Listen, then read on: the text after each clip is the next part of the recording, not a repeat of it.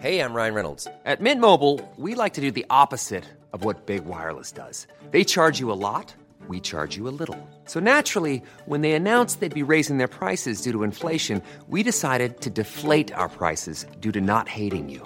That's right. We're cutting the price of Mint Unlimited from $30 a month to just $15 a month. Give it a try at mintmobile.com/switch. $45 up front for 3 months plus taxes and fees. Promo rate for new customers for limited time. Unlimited more than 40 gigabytes per month. Slows full terms at mintmobile.com. Millions of people have lost weight with personalized plans from Noom. Like Evan, who can't stand salads and still lost 50 pounds. Salads generally for most people are the easy button, right? For me, that wasn't an option. I never really was a salad guy. That's just not who I am. But Noom worked for me. Get your personalized plan today at Noom.com. Real Noom user compensated to provide their story. In 4 weeks, the typical Noom user can expect to lose 1 to 2 pounds per week. Individual results may vary. Coming up on TMS, Scott's leaky thing. I don't like bad taxidermy. Shadow, when the walls fell. Boil 'em, mash 'em, shoot 'em into space. Chocolate factories smell like Willy Wonka farts. Hello, I'm reading this in Scott Fletcher's voice. Murder hamsters. It's a dog-eat-dog bandage world. I'd rather jackalope than Fleetwood Macalope. Can you come to work in, like, sandals? Because I, really wanted to know. Beaver problems. I'm a laser man. Snowdew Valley. Pretend you're good at it with Amy. Switching flips with Wendy and more on this episode of The Morning Stream. Nothing makes you feel more invigorated and refreshed than a steaming sauna. But who has the time to spend in a spa? Introducing the revolutionary sauna pants. I got shot in a skirmish, Kate.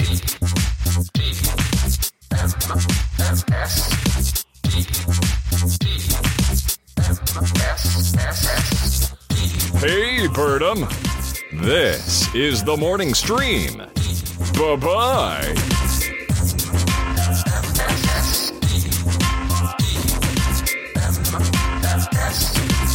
Hello, good morning, and welcome to TMS. It's the morning stream for Thursday, February 23rd, 2023. We got us at 2/23/23.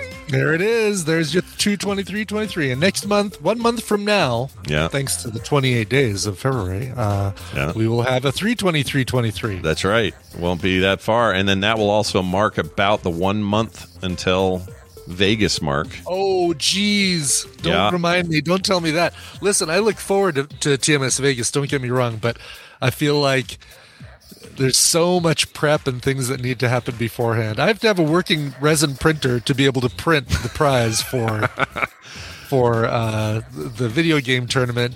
And there's so many things I have to all right, I need this done. I need to get this done. But before I can do that, I need to have this other thing done. Oh, yeah. Yeah, there's a lot to do. Are you, I heard you had problems with your printer this morning. Something going on there? What's going on there? So about 3 weeks ago, I was dealing with some resin that had gotten through the vat. The bottom of the vat has a plastic sheet called a FEP sheet, FEP. Weird. It stands for some sort of a plastic compound. I'll go really quickly with this because there's 8 people who are like, I know exactly what he's talking about. Sure. Anyway, so it got through there and cured on the LCD plate. And these things don't come with a screen protector, which sucks. Yeah, that does suck. So the resin cured onto the thing, which means that the light coming through, the UV light coming through that cures the resin as it builds things, won't get through that certain spot. So I had to print things like something I'm working on for Zoe. I had to print on one side, couldn't print too many things on the plate. Finally ordered a replacement LCD, got it installed, and it's like the first layer that it puts down on the print plate has these weird stripes. You remember, let's talk old televisions, like old CRT televisions. All right. And sometimes, you'd be watching Leave It to Beaver, and they'd show, Beaver, Jerry Mathers would be on screen talking, and because his face was brighter than the rest, there would be like a stripe, either vertically or horizontally, that came off of his face on the screen, like a lighter kind of stripe kind of thing. Right? Okay, yeah, weird, like old tube TV distortion thing. I know what you're talking about. A little bit of distortion, that was happening with prints. So I'd print something, and the first layer would be the same as the shape of the base of the thing I was printing, but stretched out to the edges of the print plate, but like a light film, like not fully cured, kind of rubbery, curly crap.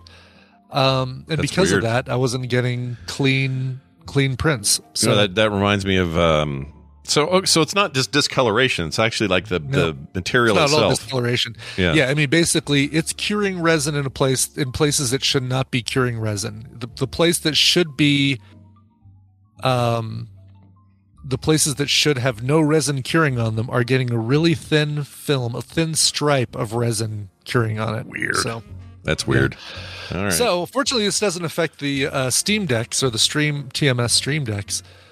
Because those are printed on the filament printer, but on the resin printers where I do the Kyber crystals, the things I sell on Etsy and hopefully soon Shopify, and those have been on hold, and I've had to like let people know. I'm like, all right, your order's going to ship a little bit late because I'm dealing with an issue. I'm sure that happens with a lot of the stuff on Etsy, right? Where 3D printers are involved, probably, right? People have problems. I think so, but I hate. This will be the first time I've actually had to reach out to somebody that's not a TMS patron and say, hey, sorry, your order is going to be a little bit delayed because of a tech issue. Yeah, you hate doing that. I get it. Yeah. Chat room real quick. This is Brian mentioned the Stream Decks. I just wanted to show this. Are you showing Jerry Tolbert's painted Stream Deck? Yeah, so Jerry Tolbert went and painted his. Look at that, dude. That's so How cool. amazing does that look? It looks so good. It looks great. I'm jealous. I could do it myself, I suppose, but yeah. I'm no Jerry Tolbert. No, I wish I had a fully, full color 3D printer that had you can pull in 4 different colors of resin. So you do your CMYK and then have it do different mixes of those to do colors and stuff. Oh yeah, man. That's the future. That's going to be everything one day. One day you're just going to go, oh, I'd like to print a thing, and you're not going to have to go set some plate, and make sure it's level, or you're not going to do any of that. Right. It's just going to poop it out. The robots will take care of it. The AI will fix all your leveling issues. Done. Oh, I know. It's probably you're probably not far off. I think that's the future. I kind of think it needs to be the future. It's a little bit like the way we were with like dot matrix printers back in the day. It was a pain. You had to line them up. They'd get all ski-wampus. They were slow. You'd run out of the freaking ribbons. We used ribbons for the thing. Remember? Yeah, exactly. Oh my God. We're in a way better place. So dot matrix life was what a dumb time of it was so stupid. I still don't like the inkjet world we live in. I think inkjets suck. I like laser. Yeah. I'm a laser man. Agreed. I'm like a Dapper Dan man. I'm a laser man. Anyway, I don't want FOP. No. I don't want dot matrix. I'm a Dapper Dan man. I'm a laser man. All right, we got some stuff to do here. We got a phone call I'd like to play early. This is about the smell of the place you work. It's in regards to the crematorium, or not the crematorium, sorry, the grow center for marijuana that was right across the street from the rehab center. Yes. So we have dueling stories. We have the one about the crematorium and McDonald's. Yeah, the McDonald's and McCrispy. Right. And then, whoa, shit, why'd that play? And then we have this whole other thing with the weed grower next to the rehab place. So this is about the rehab place, and he adds a little context to things. Here you go. Hi, Scott and Brian. A couple weeks ago, you guys had a news story about a grow house or grow center next to or across the street from a rehab clinic or recovery house. I just wanted to comment that I used to work both in the corn milling and chocolate industries at factories, and one of the things that we had to do was actually put devices called scrubbers on all of our air outputs to knock down not only chemicals that are bad for the environment, but also smell. And if we got enough complaints from municipality, we had to do a study about that smell. So I just want to let you know that maybe that's something that needs to happen for grow houses. Anyways, this is Zinger in Wisconsin. Have a good day. Maybe that's all they need to do is just dampen down the smell somehow. What kind of monster complains about the smell of a chocolate factory? Oh, have you smelled an actual chocolate factory, though? They do not smell like chocolate. They smell like ass. There's a sugar factory that we drive by on the way to Brush that, same kind of thing. It's it's just like, that is not a good smell. No, it's terrible. We have a Dannon yogurt factory here, or a center thing, whatever. Yeah. Holy shit. It's so bad. If you just smell a yogurt as tasty as it is. Yeah. It is nothing you ever want to smell, even fresh yogurt. No. Yeah, and you'd think with Dannon, it's like, it's sweeter than your Greek yogurt or whatever. But no, it doesn't matter, dude. You drive by there, you think of diapers on your face. It's so bad. I hate it. I would think it's funny. I would think like a chocolate factory would smell pretty good. But I know sugar has a very pungent, not very good smell to it. So maybe it's a similar kind of thing. I think it's just a matter of too much of that, like too much of one ingredient, and then it just stinks. I don't know. We have a Purina factory that's on I-70. Like basically it makes puppy chow and stuff like that. And I swear to God, you go by that thing and it smells like you are burying your face in the aisles at PetSmart. Do dogs like it? Because I'd really like to know. I don't know. That's a really good question. Like, as a special treat, we're going to drive you by the Purina factory. Probably. It probably just makes them salivate, right? Yeah. It's probably like a Pavlov smell kind of thing. Like last night. Okay, help me understand this. I'm changing Rainer's dressing. All right, her bandage. Yep. Going from a Catalina to a blue cheese. Yeah, more of a creamy blue cheese. Yeah, sure. I like that. Or Roquefort, as my mom would say. I love the Roquefort. No one calls it that anymore, right? It's like an old generation thing. Yeah, that's how you know when someone's from the quote unquote greatest generation. the greatest generation. Yeah. So, anyways, we're doing her thing, and doctor told us how to do this on the regular, so we're doing what's good for the dog and all that. And you take off the old bandage and put it aside. Ripley comes up, sits, and stares at it. The gross used bandage has been on her for 12 hours. Sure. She stares at it and just starts drooling, dripping on the floor. Drooling. Oh, God, really? Yeah. Like, Ripley, why do you want that frickin' thing? What is it about a nasty old used bandage you want to put in your mouth? I don't get it. Well, all right. Do dogs, like, once this thing has been on them for a certain amount of time, do dogs feel like, yep, that's part of my body now? Oh, you took off part of my body? No, I want to eat that part of my body. Well, Rainer didn't want it. It was Ripley. Ripley's like, oh, right. Yeah. It wasn't, okay. It was Rainer doesn't care. Ripley's over there just like, oh, I got to have it. Gotcha. It's like a treat. It reminds me when George asked Elaine if used Kleenex is like a Valentine or whatever he said in this one episode, where it's just like, how do you want such a gross thing? How could that be a good thing to eat? And I don't know, maybe the dog smells like, I don't know, they have instincts to lick their wounds. Maybe it smells like a little wound package, But they lick their wounds because it hurts, right? They're like, oh, if I just keep licking this, maybe I can make it feel better. But BioCow does say, well, smells like blood, dogs eat blood. Yeah, they do like the blood, don't they? Yeah, it's a vampire, little bastard dog. There's a little bit of wolf. If that dog food commercial is anything to be believed, Scott, every dog has a little bit of wolf inside them. Sure, I thought that you say they lick it for pain. That's what I thought too. But is it also maybe is it to clean it, because they have pretty clean mouths overall? Like they what was it? MythBusters did a thing where they compared human saliva to dog saliva, and the dog one was like hardly any bacterial growth, and the human one was like a big fuzzy nightmare. Cleaner, yeah.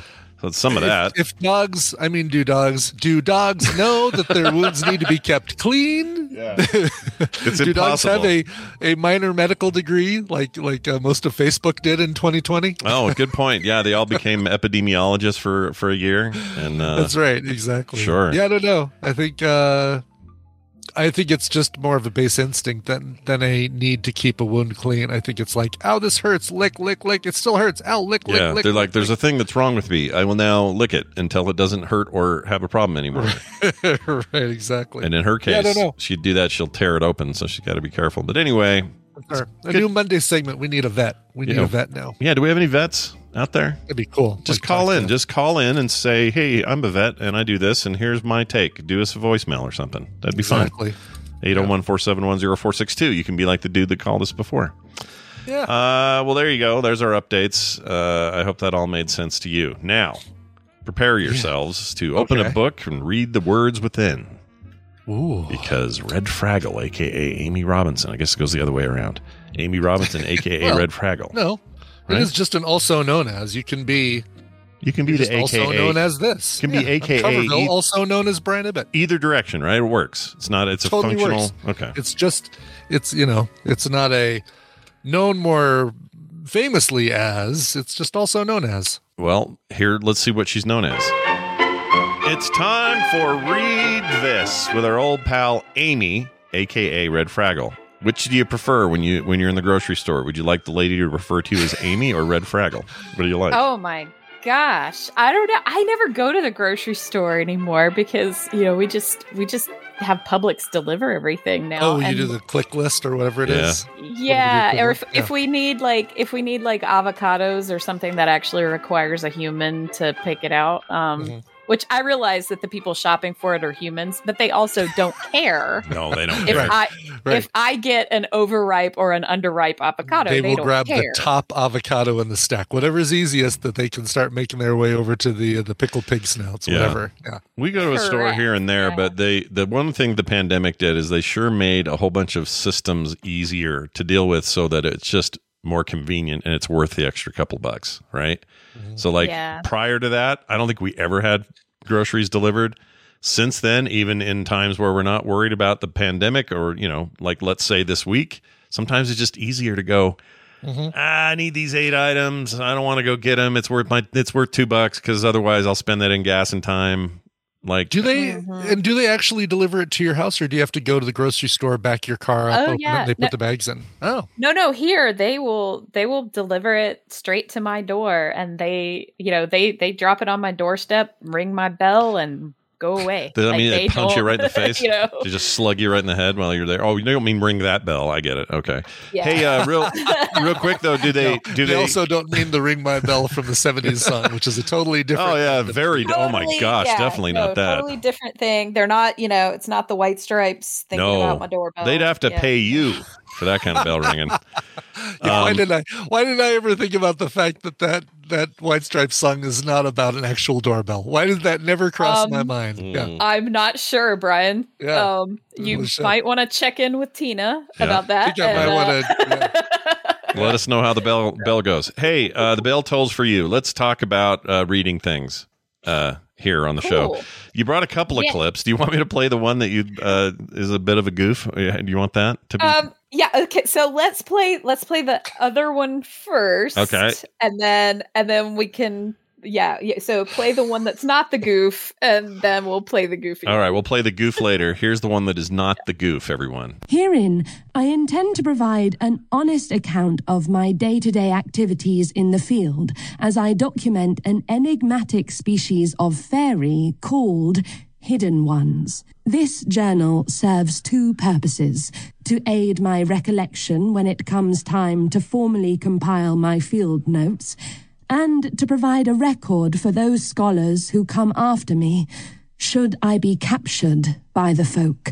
Verba volant, scripta manent. As with previous journals, I will presume a basic understanding of dryadology in the reader, though I will gloss certain references that may be unfamiliar to those new to the field. I have not had reason to visit Useland before, and would be lying if I said my first sighting this morning didn't temper my enthusiasm. The journey takes 5 days from London, and the only vessel to get you there is a weekly freighter carrying a great variety of goods and a much smaller variety of passengers. We ventured steadily north, dodging icebergs, whilst I paced the deck to keep my seasickness at bay. I was among the first to sight the snowbound mountains rising out of the sea, the little red-roofed village of Ravensvik huddled below them, like Red Riding Hood as the wolf loomed behind her. Ooh, I like where this is going. I like this. Yeah. She sounds so like why is this I can't wait to find out why this is a goof. This one's not the goof. The other one's. This one's not a goof. No, this one was not the goof. So now, to learn what book this is, you can play the goofy one. All right. Just bear in mind, I read this blurb online about this book, and it struck me as really funny if I did it this way. So go ahead and prepare to laugh at me. Expect Scott Fletcher vibes to this one. Here you go. Enjoy. Gosh. Emily Wilde's Encyclopedia of Fairies by Heather Fawcett. A curmudgeonly professor journeys to a small town in the far north to study fairy folklore and discovers dark fae magic, friendship, and love in the start of a heartwarming and enchanting new fantasy series. Congratulations. Nice. You did it. You nailed it. Nice work indeed. Yeah. It just, when I read that blurb, I was like, oh my God, I can't read that. Not like I hear Fletcher's voice in there. So I was like, all right, I got to do this goofy thing. Yeah, that's one of the things that we've done. Conditioned too many times by film sack is the problem. Yeah. Not only that, like if you read any description of almost anything out there, they all read kind of the same. And so I just hear Fletcher's voice when I read a description of anything. It's like I was watching Rambo, the 2008 Rambo, and the description of the thing may as well have Fletcher's head next to it because it just sounded like you read it. It's totally crazy. Anyway. All right. Well, tell us about this book. It sounds interesting, and I like fairies. Yes. So this is a really cool book that I actually received as part of my Tadpole Secret Santa gift. Oh, that's cool. It was, this was so awesome. I was saving it for when I actually used the book. But I got from my Tadpole Secret Santa the coolest gift. I got a 3-month subscription to Jenny Lawson's fantastic Strangelings book club. And I have just, that I was like, oh my gosh, I didn't even know this existed. And I love this. This is like one of the best gifts I've ever gotten. So yeah, I love it. Who's Jenny Lawson? That name is really familiar. Do I know her from some other something? Yes. So I have talked about her books before. She is the bloggess online. That's right. And Right. she writes memoirs type books, and she's very irreverent and hilarious. And so we've talked about a couple of her books before, but you rest assured, whenever she has a new book out, I'll be featuring it here because I love her. Nice. Good. So if you're not familiar with Jenny Lawson, thebloggess.com is where you can find out about her. But she's got several different book clubs because she runs an indie bookshop in somewhere in Texas. And it's just fantastic, and it's like an introverts book club. So basically, you get the book, and there are some online forums where you can go and you can talk about the book with other people if you want, or you could just read the book and enjoy it. Excuse me. Nice. And sorry, I'm still getting over this.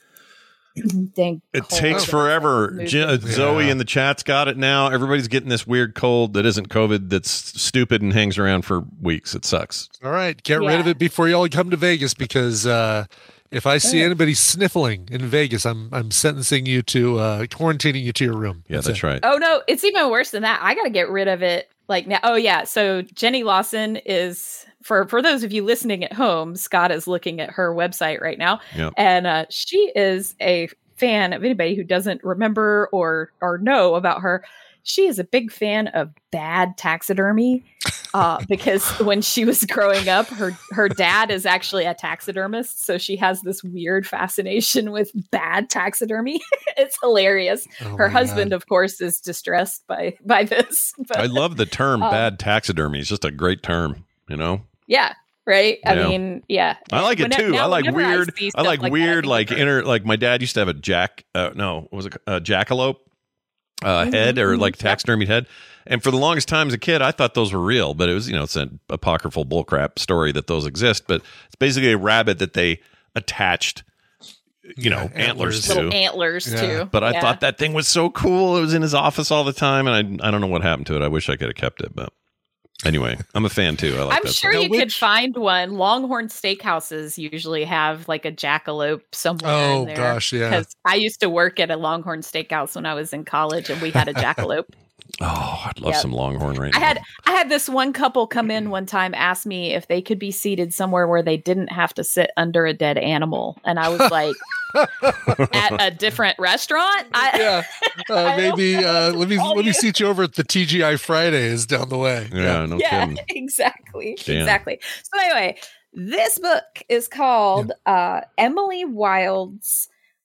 Wait, what is it? Emily Wild's Encyclopedia of Fairies.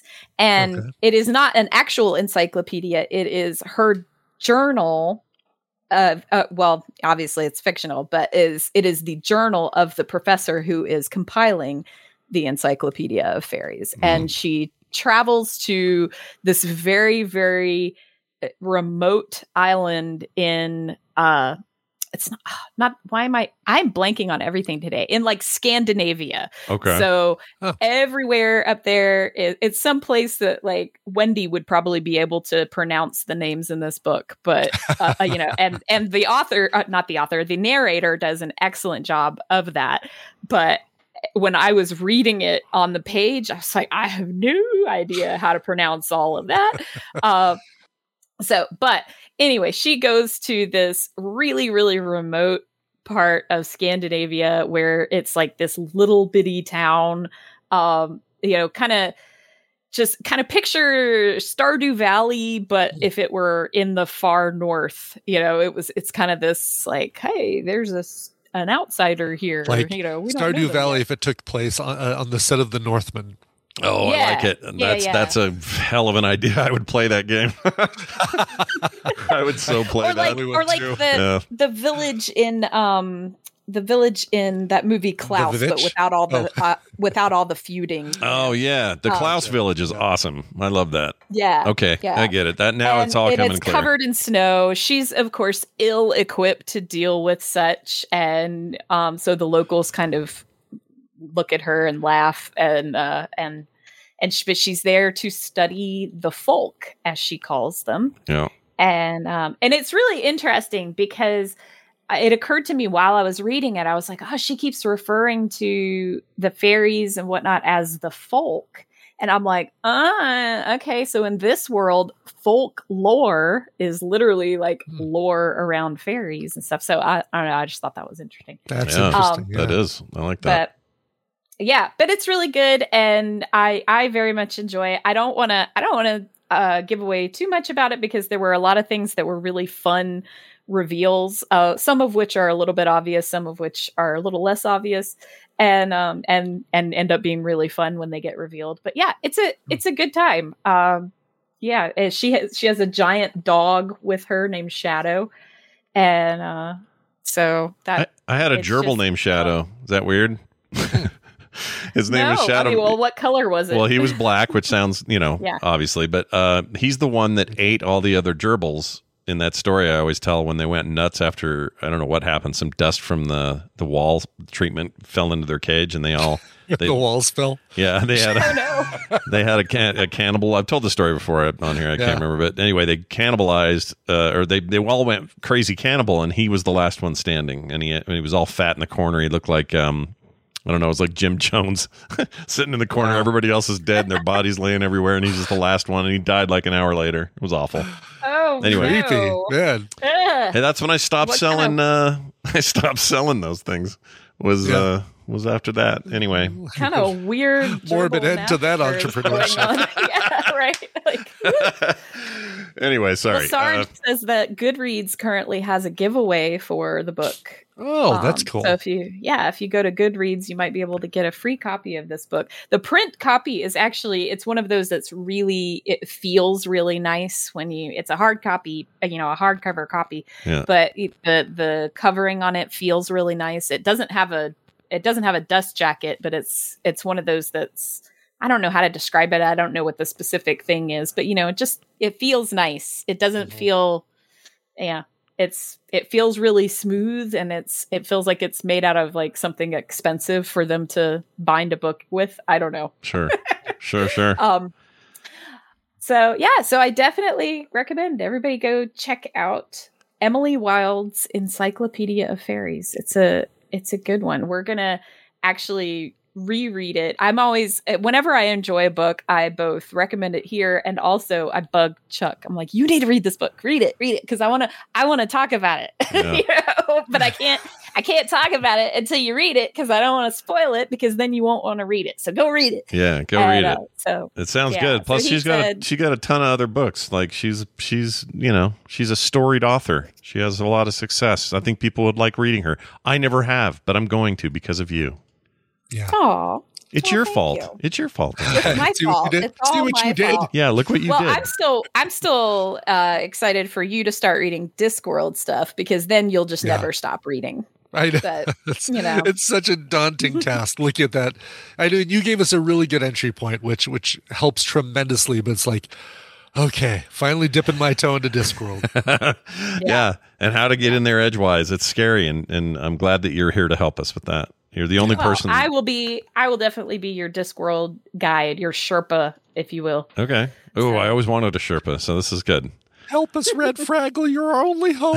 I love the idea of a Sherpa named Red Fraggle. That's amazing. Yeah, I know. Actually, That's it would be fantastic. pretty cool. Yeah. Yeah. Yeah. Well, all right then. Go check it out, everybody. It's awesome. You also got some interesting emails from people. Did you want to read some of that, or what was the deal? Yes.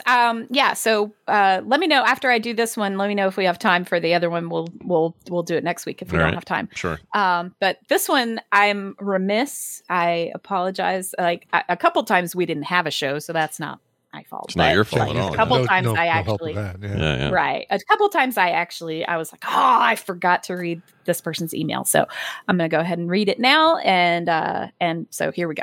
All right.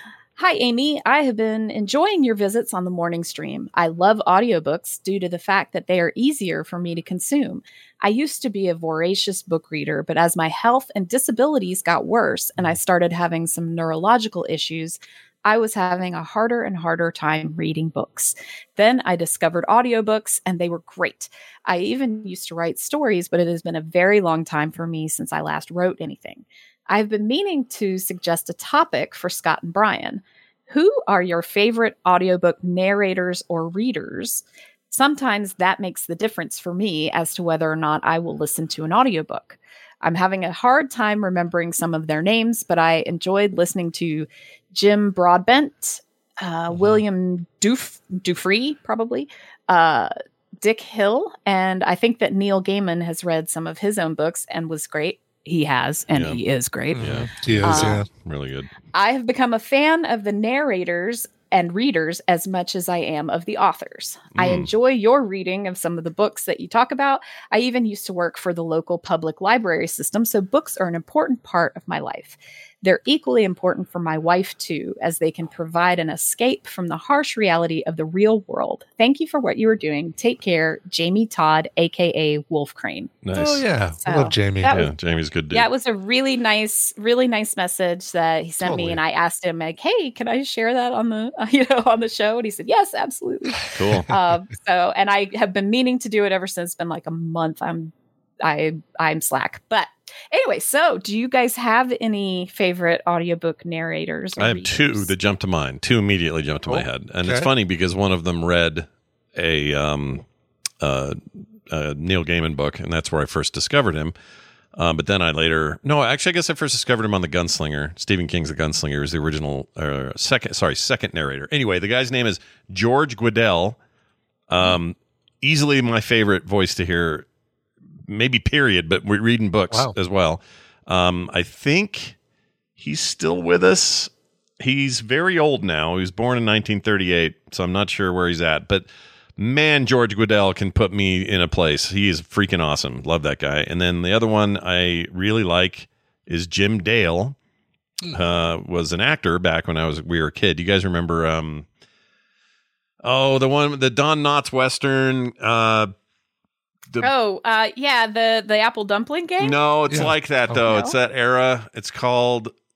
Jim Dale played an evil cowboy guy and a good cowboy guy, and I forgot the name of it. But anyway, a whole bunch of 70s and 80s kids will know this movie, and if they'll write in and tell me. But anyway, Jim Dale did all the Harry Potter books. He's done some other stuff as well. He also was the narrator for the Pie show. What was that called? The Pie.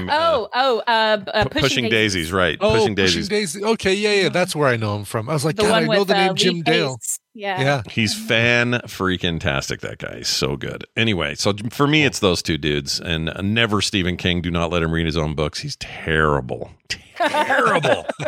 No, that's what I was going to say. I don't actually have a favorite narrator. I usually read them. I prefer, because if I'm listening to something, I have to be listening to music for show prep. Yeah. I get very little time between soundography, Coverville, and TMS to actually sit and say, all right, I'm going to listen to something I want to listen to. Sure. But my least favorite author to listen to is Stephen King. Sorry, Stephen, your little reedy voice just doesn't work. Put me in a place where I want to hear. Yeah. What you're saying, we love it. Like the books your itself. Your words are great. Just don't say them. Just don't say them, man. Have George Godel read all your books. He's perfect for it. He reads Gunslinger, Wolves of the Kala, I believe, is at least. I think the first 4 books in the Dark Tower series are all George Godel, or there are versions of George Godel reading those. Cannot recommend them enough. That's a great way to get into that series. And typically, if I'm listening to like a biography or an autobiography, hearing the word, the author's own voice is usually where it's at. So the George Carlin bit you played last or a couple of weeks ago, that's a big one. It's like, all right, I don't want to hear anybody else narrate a George Carlin book. Yeah. Right. Yeah, I agree. Yeah, well, again, that would AI. We may never have to. Yeah, right. Oh Lord. Yeah, if it's like a memoirs of any sort or nonfiction, like you say, if it's autobiographical, I want the author to read it. Funny story, actually, I may have told this story already, but I'll tell it again because I love it. When Jenny Lawson first went in to record her first book as an audiobook, she was just struggling, like because she struggles with a lot of mental health stuff. Like she has a lot of anxiety. She literally has like generalized anxiety disorder, and it can be very bad. Like it's to the point where she pulls her hair out and stuff like that. She's openly talked about a lot of that. Yeah. So she was just struggling with it, but she had actually become friends with Neil Gaiman. And so they took a break and she went outside and she called Neil Gaiman, and he gave her this great advice, which was pretend you're good at it. And so she took a Sharpie and wrote that on her arm. and then she went back in to the booth, and the producers were like, okay, we don't know what you did, but keep doing it because this is great. Like, That's great. Oh, I love it. Yeah. That's awesome. See, that would be, there we go. Like I often try to figure out, like I'm doing the tattoo from with Tina's voice that I've been talking about for years. But that would be a great second one, is just a tattoo, a little scripted thing on the side, maybe in Comic Sans that says, pretend you're good at it. Pretend you're good at it. Yeah. That's awesome. Yeah, I've thought that too. I mean, a lot of people have gotten that tattooed on their arm or whatever because they felt like that was such a. Is that the whole fake it till you make it? Is it the same idea? I like it. Same premise, but I just like the way pretend you're good at it is far better than fake it till you make it, because it doesn't sound like the fake it till you make it sounds fraudulent, like you're really trying to put one over on people. But pretend you're good at it is just basically saying your confidence will carry you 60% of the way there. Yeah. Right. Exactly. Or try and embody somebody who is good at it. It's like me doing that goofy Fletcher thing. I obviously have, I cannot sound like Scott Fletcher. I don't, my vocal cords don't quite do that, but I can do that character and make it sound ridiculous, know. Sure, it becomes a whole different thing when you do it. Right. It's more like it's a cover, homage, a parody, a cover. Yeah, just like that. There you go. I've heard of those. Yeah, you should probably be familiar with those a little bit, right? I've heard of them. Yeah. All right. Well, this is great. Hang that other email out for next week. Let's we'll pace it a little bit. But I like that. I like when people give you feedback, and always good to have it shared here during your segment. It is Red Fraggle 3 wherever you want to find her. Okay, everywhere. Yeah. I just doxed you, but just your username. That's it. I'm just your avatar name. Yeah. I'm going on the Joko cruise. So Brian, I have to get better from this cold even quicker than that. No kidding. Yeah. When is that? Is that mid-March? Soon. Yeah. It's like the beginning of March. So we leave March 4th, and I'm teaching a class on how to build a puppet. Nice.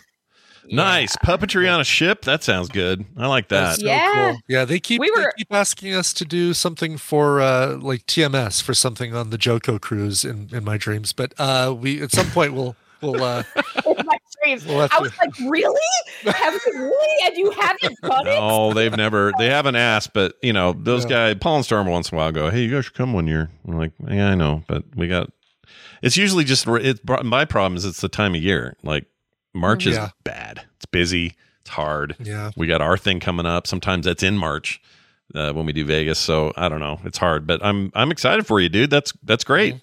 Yeah. I will probably come back with lots of video and cool stuff. So. Yeah, no, that's great. Please do. Let us know how it goes. It's Red Fraggle. Amy, have a fantastic week. We'll see you next time. You too. Bye now. Bye-bye. Bye-bye. You too. What's your favorite band? bye-bye. You too. All right, we are going to do some news. We got a little bit of it, so here we go. In the News is sponsored by... You'll find quality in our corner. Oh, yes, you will. Let's find out what's going on in the news, brought to you by... Our friends at That Story Show podcast. They're sponsoring a comedy story contest where you, yes, you, can win $50 every week. Visit thatstoryshow.com and submit your real-life story today. Today. That's a really cool thing. That is cool. I'm excited for those guys. Yeah. All right, NASA in the news. You know, the NASA. National Aeronautic Space Administration. Yes. There you go. Yes. They got images of a weirdly long asteroid that we want to share. That looks like a penis. Yeah, it's a very odd shape for an asteroid. Usually you think of it like a rounded, but then a big tail, usually, or We've something. We've even said on this show that all asteroids look like potatoes, and NASA says, hold on, hold my Snapple, because they don't drink beer at NASA. No, they do not. They can't. They're not allowed. Anyway, this thing looks like a proper potato. Like Brian said, look at that thing. It does. Actually, it looks like a lung potato, like a fingerling. Yeah, like, oh yeah, there you go. Yeah, I get the these at asteroid. Get them at the TGI Fridays with cheese and stuff melted in it. That's right. 6 radar observations made of an asteroid swinging by our planet have revealed an unusually oblong space rock. The object is 3 times as long as it is wide and a regular shape as far as asteroids are concerned. This one is called the 2011 AG5. I assume it was discovered in 2011. It's usually how that works. Probably. Yep. Is about the shape and size of the Empire State Building minus the 220-foot antenna. So that gives you an idea how big it is. The asteroid's nearest approach to Earth happened on February 3rd when it came within 1.1 million miles of our planet. And when scientists talk about these approaches, they're usually speaking relatively anyway. Yeah, 1 million miles, 1.1 million miles away from Earth is pretty good. I mean, that's, the sun is 93 million miles. So yeah. That tells you how close this thing was. Closer, in relative terms, closer than usual, I would say. Yes, exactly. Let's see. The asteroid was detected in 2011, but only recently came close enough for scientists to have a good look at it. This was on the Webb telescope. It's about 1,600 feet long, 500 feet wide, and was observed by the Goldstone Solar Power System radar at the Deep Space Network facility between January 29th and the 4th of February. Anyway, pretty cool, man. Pretty cool. Yeah, no kidding. Even Mars and Venus get within like 40 million miles to Earth. So 1.1 million miles. Pretty dang close. Yeah. They have, so this is interesting. On record, 1,040 near-Earth objects, so around this distance, have been recorded over time. Okay. Or observed by this particular planetary radar to date. So since its inception, this is how many they've seen. They said this is the most elongated one they've seen. They've never seen one that was so potato-y. We've never seen an asteroid that's quite so long. Yeah, they're into it. They're into length over there at NASA. Here's a story in Ohio. Oh, good news. Ohio story. Wait a minute. Where is it? There it is. Yeah. That isn't about a train. So it isn't about a horrible fume. Yeah. That horrible freaking thing, man. Ugh. God, that is so horrendous. Nasty. A pizza shop, draws attention for seeking to hire non-stupid people. I like this. There's part of me that applauds this, and part of me that's like, yeah, okay, I guess I see where there might be some umbrage. Mm-hmm. I could see that too. A pizzeria in Columbus, Ohio, raising eyebrows after advertising to hire a specific type of job applicant. The family-owned Santino's Pizzeria has posted the sign reading, "Now hiring non-stupid people." The job ad has garnered social media buzz for the tiny shop in the city's southwest side. Maybe that's all you need anyway, is just a little buzz. Yeah. Anyway, Santino's didn't immediately respond to a request for interview. Most customers who saw the sign have laughed, says the co-owner Jaden Donegan. It's more humor than anything, he says. It's not meant to target anyone or to be rude. Well, I mean, it maybe isn't meant to, but how would you feel if you were the employee that got fired 15 minutes before they put up that sign? Yeah. Oh God, fire Scott Johnson, and let's put up a sign that just says now hiring non-stupid. Yeah, people. I think that employee would take it as a slight. A little bit of like a target. Yeah, maybe. Yeah.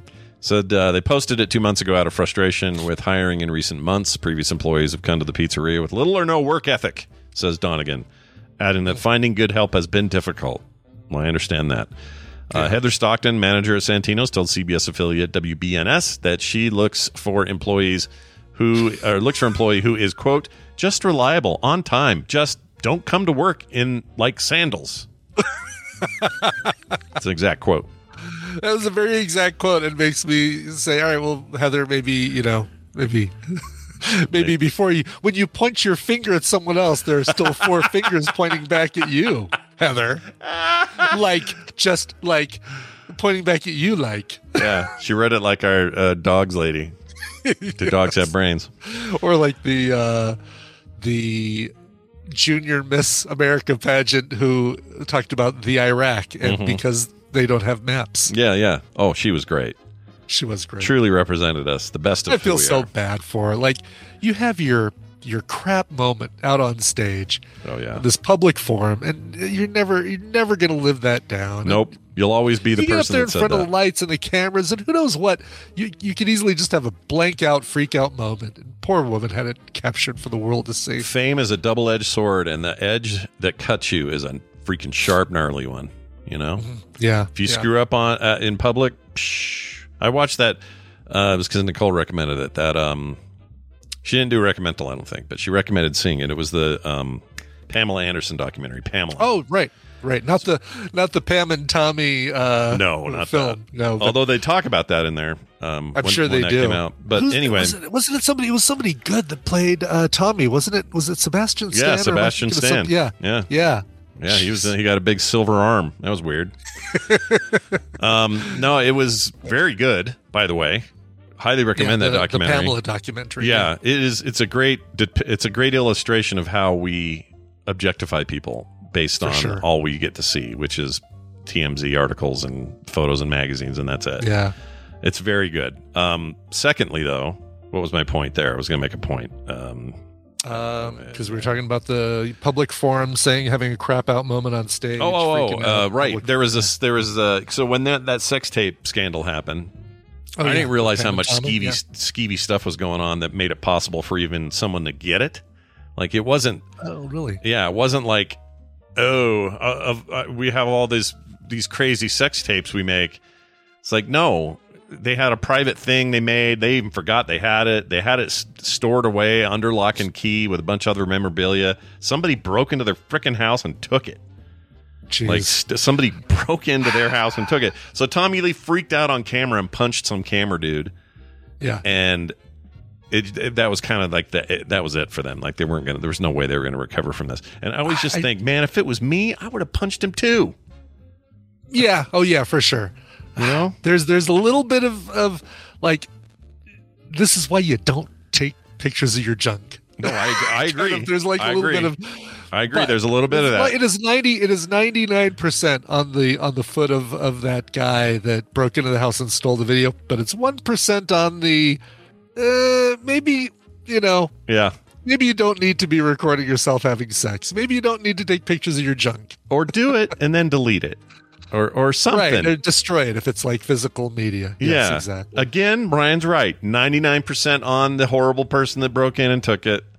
Yeah. Here's the other thing that pissed me off. People made millions of dollars on that tape's release. Yeah. And everybody, Pam and Tommy. Everybody but her and Tommy made that money. Right. She got nothing for anything. It's a real bummer, dude. That's a documentary worth watching, I think.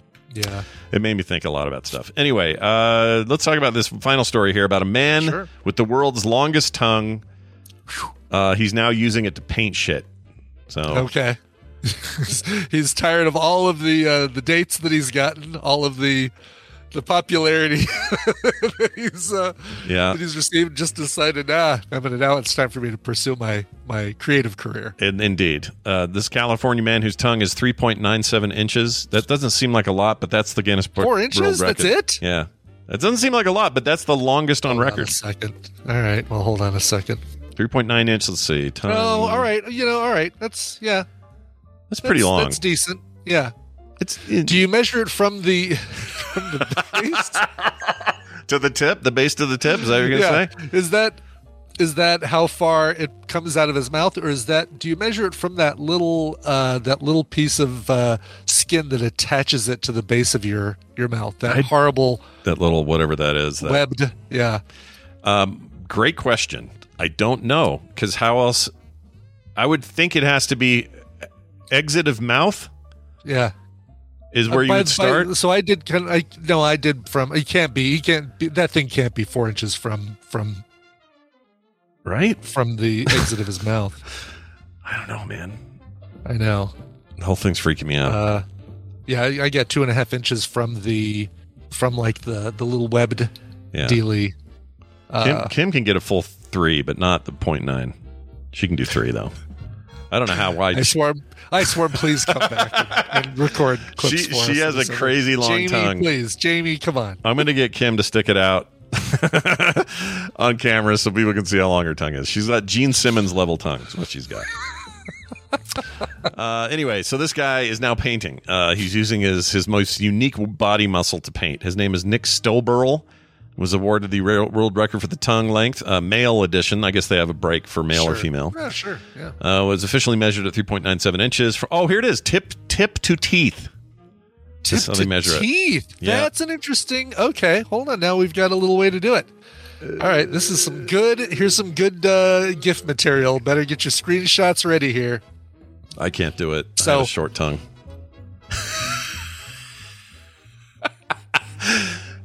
Golly, this is tough to do because I'm laughing so hard. I know, it's hard. Oh, that's not good at all. 1.5 inches from tip to teeth. Okay, so then that 3 point whatever, that's impressive outside. Wait, of back teeth or front teeth? Front. Yeah, good point. I assume they mean exit teeth, front teeth, but they don't actually say here. Let's see. Wow. He wraps his tongue in plastic wrap and then dips it in paint and then draws on a canvas. He's selling his paintings for about $1,200. So get on it, I guess. You know what? Good for him. And 1.5 inches for me, or 2 inches for me, I could do some pointillism, which would be just fine. There are a lot of great pointillist artists out there. And here's a video of his length. Of his tongue length. Look at. Oh, geez. Oh, really? Ooh, yeah. I wanna see. Okay. He does have a long. If you click that link and then do the video, that is a beast. Okay. Where is he painting now? Dang. I mean, just the thumbnail image of it. Oh, these paintings are terrible, though. Oh, my gosh. Wow. Okay. That's a lot. He can untie his tie with his tongue. Shut up.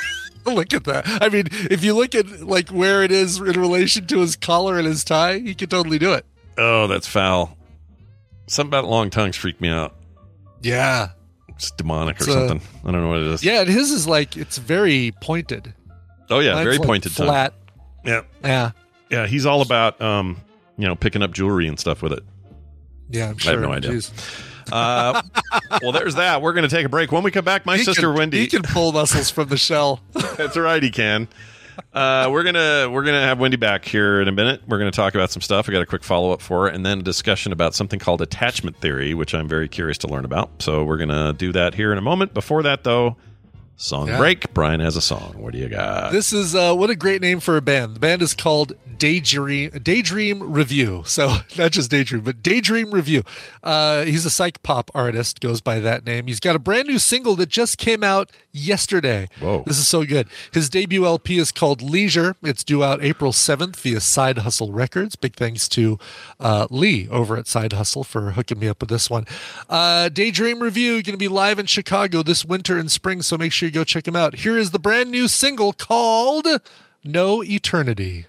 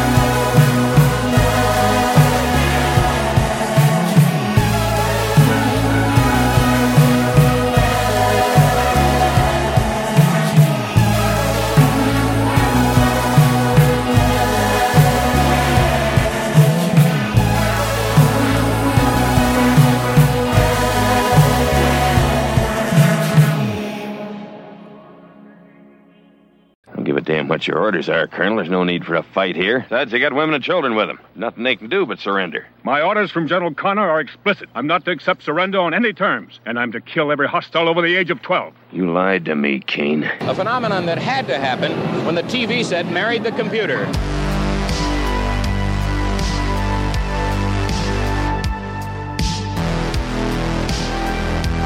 I love whatever it is I'm talking about on this show. This is the Morning Stream.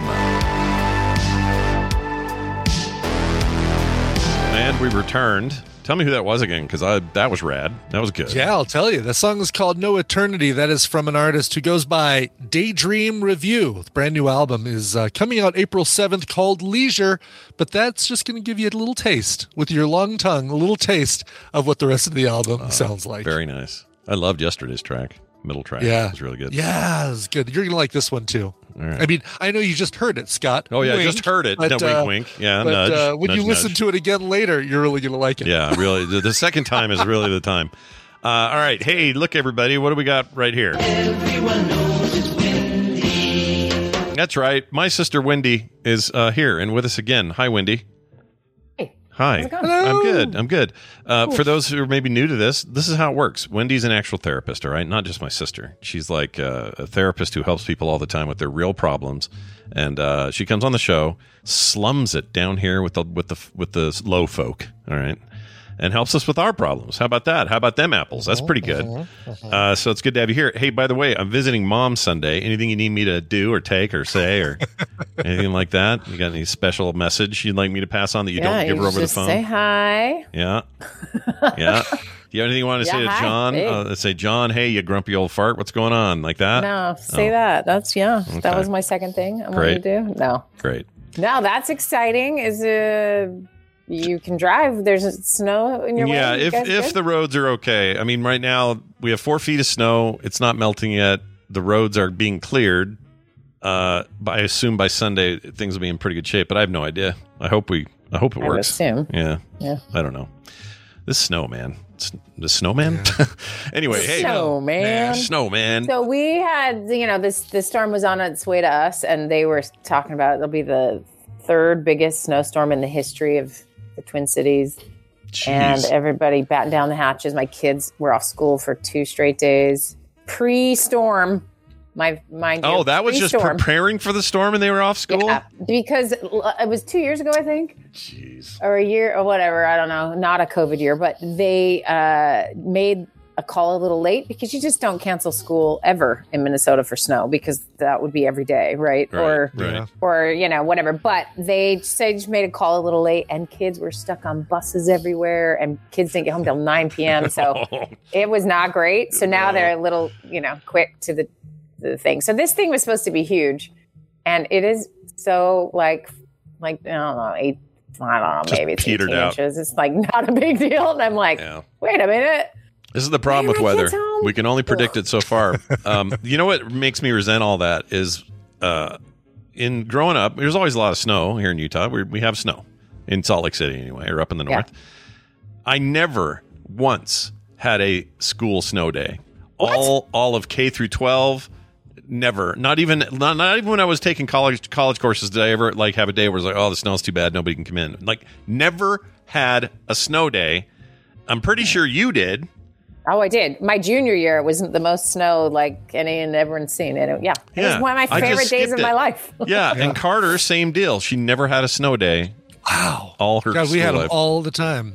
Yeah, I just got unlucky. The big snows happen either during holidays, off times, a weekend. Or like you were an adult. When I'm an adult. Yeah, it's so stupid. I got robbed as a kid because everyone dreams of a snow day. I never got one. Yeah, it's so great. Like, my kids are not dreaming of it because they're out snow blowing. They're snow blowing. Yeah, that's good. They're snow. That's what's great about having 3 boys. Just put them on. Yeah, they love it. They're like, how about don't gender stereotype me, Mom, and make me do physical labor outside. And they're like, too bad. Get You're their all I got. sister out Go do there. it. Sister is in an administration position. Don't worry about it. You guys get out there and get it done. Right.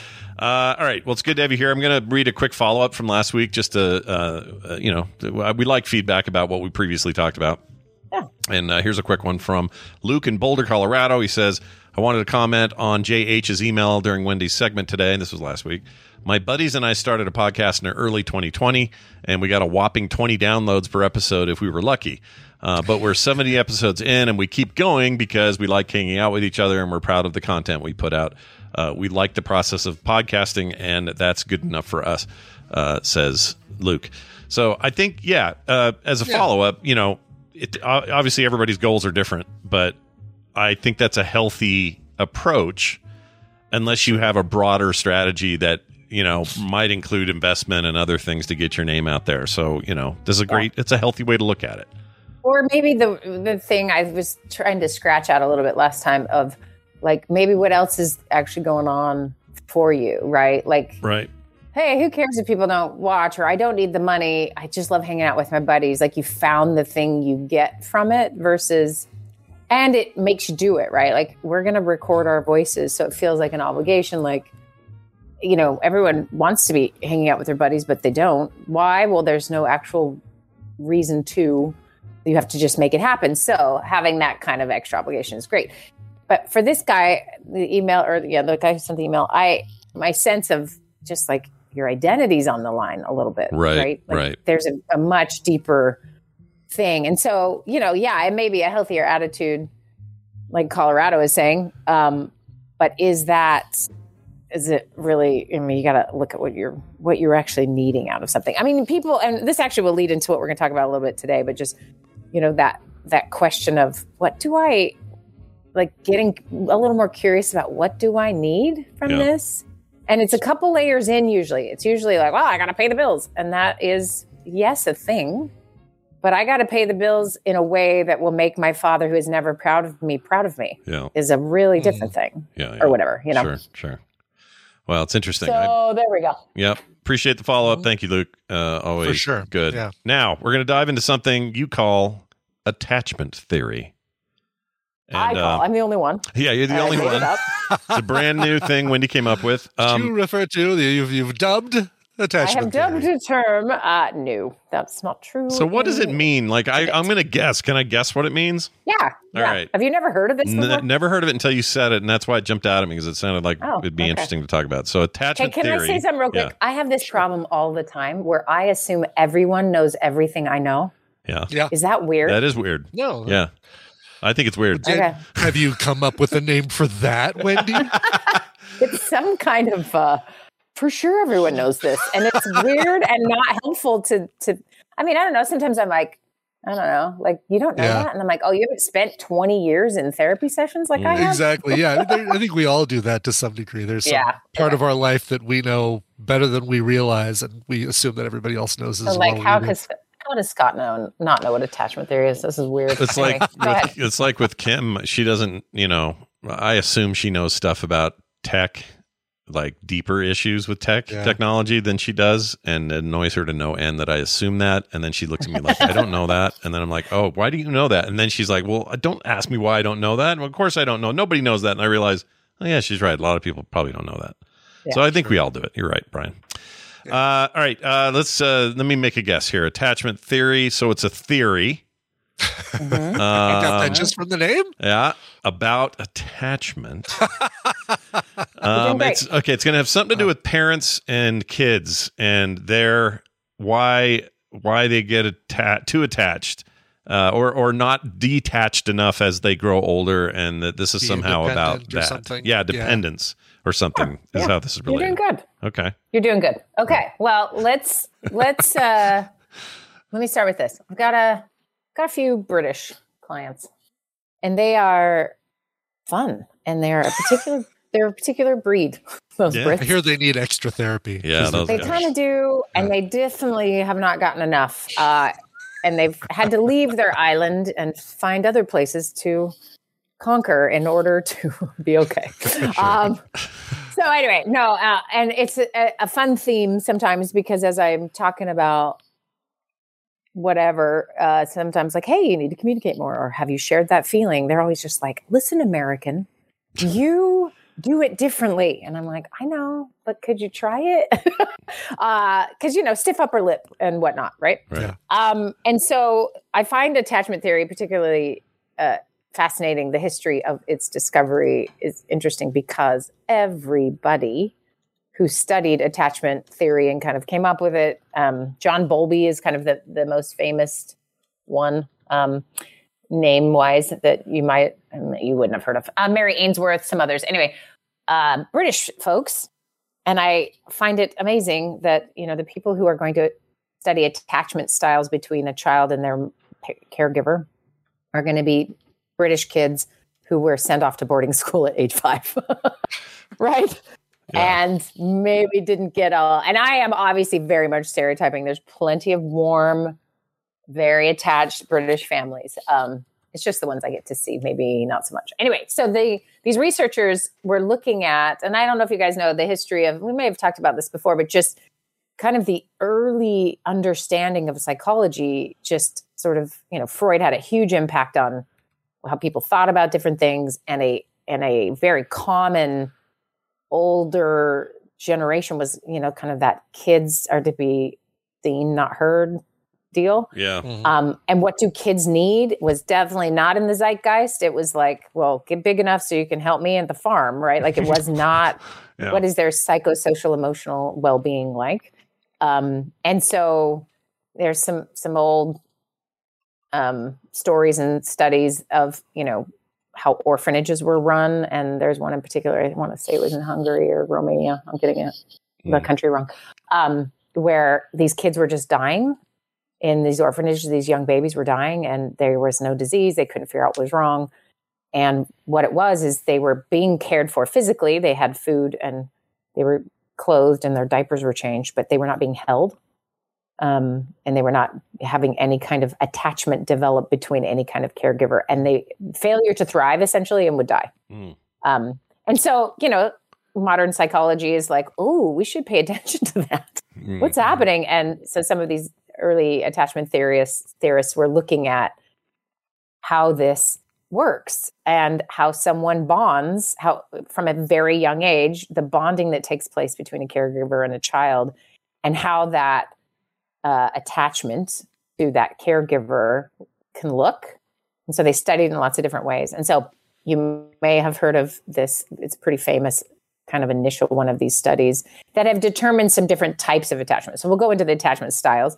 But what the study was is they take, however many caregivers, most of them were mothers, and they bring them in with a child that's about a year or less into, a room. And there's toys kind of further away from where the mother and the child are sitting. And then they observe and, of course, figure out who these families are and what's going on and that type of thing, but also just observed what happens and how the child reacts to certain stimuli. So, and they saw a bunch of different things. And what we call a secure attachment would look like this. Would look like a child gets set down and wanders off to go kind of see the toys, but would look back to mom to see if it was okay and see that was fine, and then further explore, and then would come back and check in, and then maybe go find something else to play with or explore. Right. So the idea of secure attachment starts with this idea of safe enough to then explore and take some risks, right? Yeah. Mm-hmm. So you can imagine a child that just is that's what they're doing. That's the most common type of attachment, is secure. Right. I don't know all the numbers, but it's supposed to be 60% of people have secure attachments. Maybe a little more than that. And so that's how that would look. And they were able to sort of see that. Okay. So then you'd also have a kid who, and I need to real quick say a caveat. If you have a child doing any of these things right now, this does not mean your kid's broken and you're broken and you have done everything wrong. Not at all. Because kids' development of these attachments can vary at time and can get better and change and do different things. And those styles can shift a little bit. But what we found is you can kind of really see an initial style showing up in these early years. So this is before we even used the word postpartum depression or understood that women had souls. So let's be clear.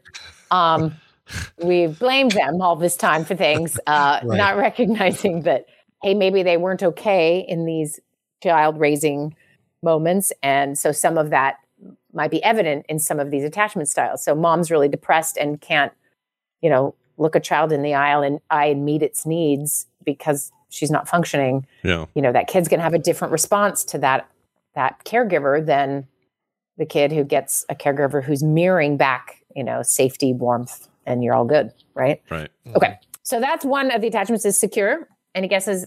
You want to just throw out names of what you think the other attachment styles are? Oh, geez. Like protection, maybe? Okay. Oh, geez. Like secure. So imagine the little kids you've seen before. What happens when they're in a public place and mom sets them on the floor or dad sets them on the floor and they don't just wander off and explore? Yeah, they just like cling to your leg and cry. Cling to your leg, exactly, yeah. Okay. So anxious is another attachment style. And anxious, ambivalent is kind of a common word for those being together. But take that idea of being anxiously attached. So not quite sure mom's going to leave you or not, right? Not sure the world's safe. I got to make sure my home base is safe. And so kids will do that and not ever leave, their mother's side. Home. Yeah. Yeah, exactly. Right. Yeah. And then you have a disorganized, and that can be kind of, they're a little bit all over the map. Right. Yeah. And, not quite sure. And then maybe throwing a tantrum, or, doing various things showing it's disorganized. And then the final one is avoidant. And avoidant is kind of fearful avoidant. There's two of these, actually. There's like a dismissive avoidant, like the kid just wanders off and never looks back. Mm-hmm. And then a fearful avoidant can be more of the upset and don't really trust that this is a safe thing. Right. Okay. Right. So they kind of come up with these 5 categories, and they start postulating like, oh, humans need to feel securely attached because what happens in adulthood, they go on to have many relationships. So our first human 2-person relationship is with our caregiver, right? Yeah. And so, how does that then lead to different attachment styles later on? And so the theory goes is not that you are destined from being a 1-year-old all the way till now. Oh, by the way, I should have given you the time stamp for this is the 1950s. Okay. Oh, so it's not everyone's even, favorite weird time of development. Yes. Okay. Exactly. And you're thinking 1950s, didn't we hug children then? No, we did not. We got boomers for a reason. No, I'm just kidding. Yeah. So that is that was kind of the time frame here. Okay. Yeah.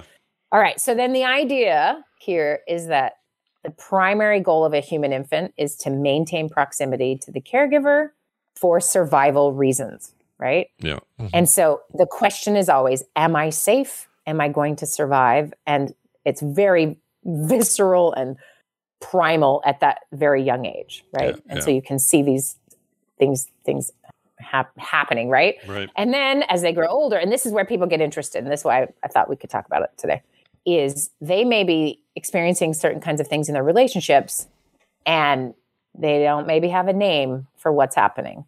So let's come up with an example of maybe you've been in a relationship like this with somebody, or you are here's your attachment style, or like you can imagine, maybe there's a good movie example of showing an insecure attachment. Yeah. They don't text right away. They don't reassure you all the time that they're still with you. You sort of panic if certain signs you think might be there when the other person's like, that song I'm thinking of is where she talks in her sleep.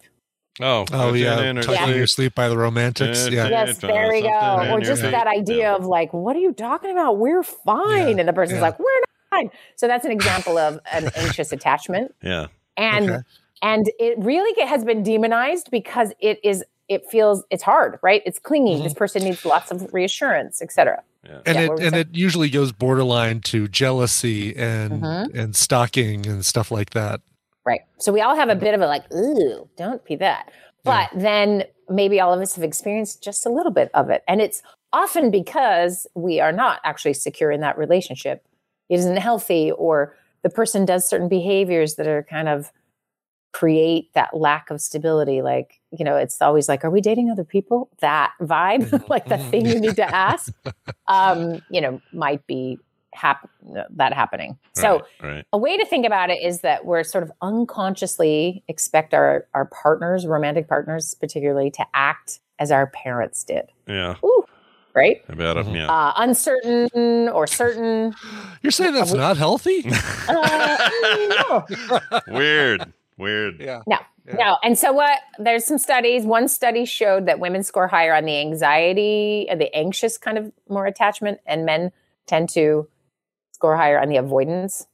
That isn't always true, of course. The gender differences are kind of small, but it really has an impact. And often those two will find each other, regardless of gender identity. There is often an avoider and an anxiety, anxious attachment that come together. Yeah. And you think of the magic that is. Oh, yeah. Right? Oh, yeah. I will avoid and you will get more anxious. And, that sort of keeps happening, right? Sure. And so disorganized attachment, I'll just say one quick thing about that, can often in an adult just look, like in children, it'll look fearful avoidant. Like, I don't know what's happening. And as an adult, it could just be like show up as totally avoidant. But there's a big fearful component there and not really maybe wanting closeness, but can't. And, so it can get a little bit messy. Sure. So when people come along and they're like describing their relationship and they've never heard of this concept before, sometimes it can be really helpful to just identify that. And I know pop psychology is like, diagnose yourself, and then now this explains everything. And then what do I do with it? Like, I get that this could definitely, fall into one of these categories where you're like, okay, this explains my whole life. And then what do I do about it? Because it's really difficult on your own to think, I'm just going to fix my attachment style. I'm just going to be secure here. Right. And so it can feel hard, but on one hand, really like having a clue about it has been really helpful for a lot of people. They're like, oh, I'm anxiously attached. That explains this response I have. Oh, my partner is definitely avoidant attached. So, they say they still love me and they don't know what I'm freaking out about, but I just feel like I'm on alert all the time. And so when I work with a couple and we can kind of identify the strategies they use to maintain attachment, and then we can work on how to destigmatize the anxiously attached one and figure out what has kept the the avoidant attached one avoiding. Like we know kind of where to go with that. So does this all tie into why a lot of people, I don't know if I don't want to speak for everybody, but it feels like a lot of men have trouble with this with their fathers later. Like less of an issue when they're young and harder when they're older. And I have a theory as to why that feels that way. Do you know what Freud's theory is first? Yeah, please. What is it? It's you had sex with your aunt or something? What is it? You're competing Something for the sexual attention of your mother. Oh, okay. Sure. Yeah, of course it was. Just kidding. Okay, keep going. What were you saying? Anyway, so my point is like, I'll see stuff Nick does, and I just feel like I have to bite my lip because I'm like, ugh. Because I'd been through it and I know the outcome, but I also know he needs to figure it out on his own. And so I feel a little bit like standoffish with him. And I think he may see that and interpret that as me detaching avoiding, right? Yeah. Because I did that with Dad. I definitely felt that. And I've talked to a lot of people who have that kind of thing with their fathers. Again, it might be moms too. I don't know, but it just feels like this is all I know. So this is where I'm coming from. But is that a thing? And is it tied to this? And just why is it so much weirder when you're older than when you're younger? It's all like weird stuff with your mom, but when you get older, it feels like it's all stuff with your dad. Yeah. And everyone's going to be different in how this plays out because it could happen like in multiple directions. I would say the probably core common element there is communicating. Yeah. Right. Yeah. And so maybe there's a different communication aptitude between one of the parents and that child, and maybe having never dealt with the feeling you're having, you don't then know how to approach the kid and say, hey, this is my stuff, not your stuff.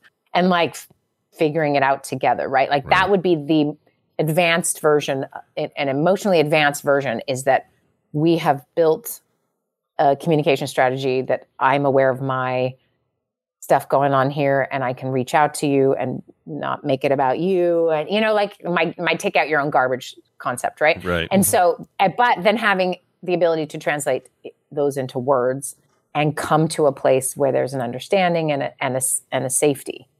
When you don't have the words and you don't have the practice of that, often it can just be, avoiding is definitely easier, right? Yeah. Stepping back or whatever, it can definitely be easier. And maybe if the mom is better at it, it might be just she is unable to sort of handle that feeling of separation. And so we'll move towards the child to get the reconciliation. And it really is a skill set. And I think that's what's fun when you sort of study and think in terms of attachment theory and styles, is it's about, essentially easing the experience in your body, soothing your internal freeze, fight, I'm not okay vibes, and learning how to manage those so that you can move towards someone rather than away from them, or moving towards them like a train in order to try to feel comfortable. It's more of your own work within you, right? So everyone's going to vary in their capacity to do this. And some people have to really heal from some things that have wounded them and made them not safe. I also think some kids are just born screaming unattached a little bit. Like, it's really hard to think it's just 100% like, oh, that first 18 months mattered 100%. Like, I think some of it is just a tendency. So take, for example, a kid who just is more sort of baseline emotionally needy or needs more physical touch or just needs you closer for security reasons. And it's born to a parent that's like, okay, don't touch me anymore, or I need some space, or, and that's where these generational things kind of get interesting, is like, what are the styles? So if we did like your family tree, what's the attachment styles of various family members, and going back to great grandparents. And of course, when no one ever talked about any of this stuff, like, what are you watching? Because I think you can, perpetuate some of the challenges that come with, my dad was kind of there, but never spoke to me, but I know he loved me because he worked hard. Yeah. Can feel like a real disconnect because we don't have skills and words and getting to a particular place. Yeah. I remember when Grandpa Ward and Grandma, well, I guess she was just Grandma. What do we call her? Because we called him Grandpa Ward for some reason. She was just Grandma. Okay, she was just Grandma. But anyway, my grandparents on my mom's side, those two hardly said anything at anything. I mean, Grandma was vocal, but it was never like that kind of vocal. And Grandpa Ward just sat in that chair and stared at everybody. He never said anything, felt like. And I always wondered about that. And it wasn't like a problem growing up or anything, but it just seems so odd to me that you'd have like 12 grandkids running around having fun, giggling or whatever, and you just sit there on that pipe and not move and not say anything. And just sit there and watch them and be like, yep, that's what's happening. Yeah. And I realize, like, now I think there's some of this, right? There's a generational, like, thing. Yes, huge. Yeah. And I just, you don't know. Remember, in 1950, when your grandparents were 40 years old, was the first time we thought kids had feelings. Yeah. So... So that explains it a little bit. Yeah. Yeah. And I mean, sometimes people will say, oh man, kids these days. And the pendulum has swung pretty far, right? Yeah. And maybe a little far in that, we center kids' feelings a little too much, and then parents who need to be the security and structure might fall apart, right? And so maybe that's swung a little far, but man, we needed to swing. If, in 1950, we're like, we should touch the children every once in a while. Yeah. Right. Yeah. They need. Right. Now we're like, now we got to eat their placentas. Give them a quarter and send them down to the grocery store to buy themselves an apple. Exactly. That's funny. We went since 60 years. We went from I probably should pat them on the head once in a while to I'm going to eat the placenta from the birth. That's hilarious to me. It's a big jump. It's a jump, and it comes from that, some of that core feeling of neglect. And I tease about the boomers, but honestly, they came from parents who didn't maybe meet some needs, and man, if they showed us how they're compensating, right? And then they raise kids, and like everybody is doing some swing from what their parents did to some extent. I mean, you wonder if the next generation of kids are just like, I'm not touching my kids. My parents smothered me, or whatever it might be, right? Like that is very human to fluctuate a little bit here, but at least we understand more about the brain, and we understand more about, security of a child, because ultimately what happens, and this is why we all love the secure attachment style. I want to destigmatize the anxious attachment, because that is not that you are a bad person. We have a lot of labels for that, right? Yeah. And we're critical of that. But the truth is, it's a safety factor. And if we can increase safety for people psychologically and emotionally, that stuff just calms right down. It is not a disease. You don't have control over whether or not you feel safe in an environment and need to. 100%. 100%. Yeah. And your system is wired around something. So, let's raise you in a war zone and, then spend the rest of your life trying to soothe your nervous system when it is wired to be reactive, right? So we need to be kind for sure. But so let's talk about what secure attachment looks like, and you can see why people want this, right? And I do like the number. It is most people, because sometimes I'm like, nobody is securely attached. And that's not true. They are. But let me describe it for you. Okay. So a sign of secure attachment style is the ability to regulate your emotions. Yeah. Easily trust others, effective communication, ability to seek emotional support, comfortable being alone, comfortable in close relationships, ability to self-reflect in partnerships, being easy to connect with, ability to manage conflict well, high self-esteem, ability to be emotionally available. So you hear that and you're like, I want all those. Yeah, it was That all sounds sound awesome. very nice. Right? Yeah. Right. And then how that shows up in relationships is if you grow up feeling secure emotionally and physically, then you can just engage with others in sort of a healthy way.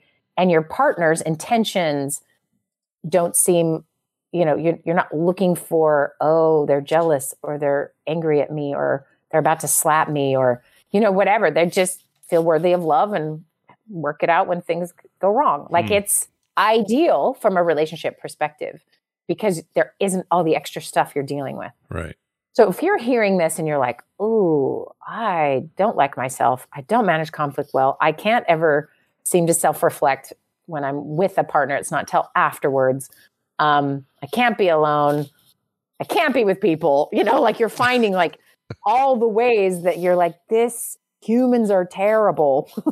Then your attachment style might be at the core of some of this. And, that's where working with somebody to figure out sort of where the wounds have been and healing from those wounds can do a lot to let your body rewire a little bit and your mind rewire about what is safe and what is not safe. And that's why you'll find movies will show this, or, you can find it in any good book, right?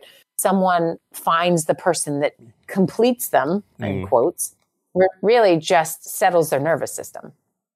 Yeah, that's really that it. person Yeah. is often securely attached, and then securely attached people are contagious, by the way. Yeah, I agree. And so you can really help a relationship by finding someone who's securely attached. However, it's real tough when you're super attracted to the person who's going to run away from you. Yeah. If you're anxious, and vice versa. Right. Oh, see, that makes so much more sense about a whole lot of people I know. I hadn't really thought of it in these terms of this lens. But this is revealing. Right. I'm not naming names or anything, people. I'm just saying I know some people. Don't name names. Yeah. I'm not going to name Okay, anybody. If I were to name names, those names would be. They would be the following list. Sorry. What, Wendy? What were you going to say? Yeah, I was going to just go into, if you're interested, we could go into some of the because I just described the one everybody wants. But we could go a little more in depth in the sort of avoidant and anxious if you're interested. All right. Well, that's super. All right.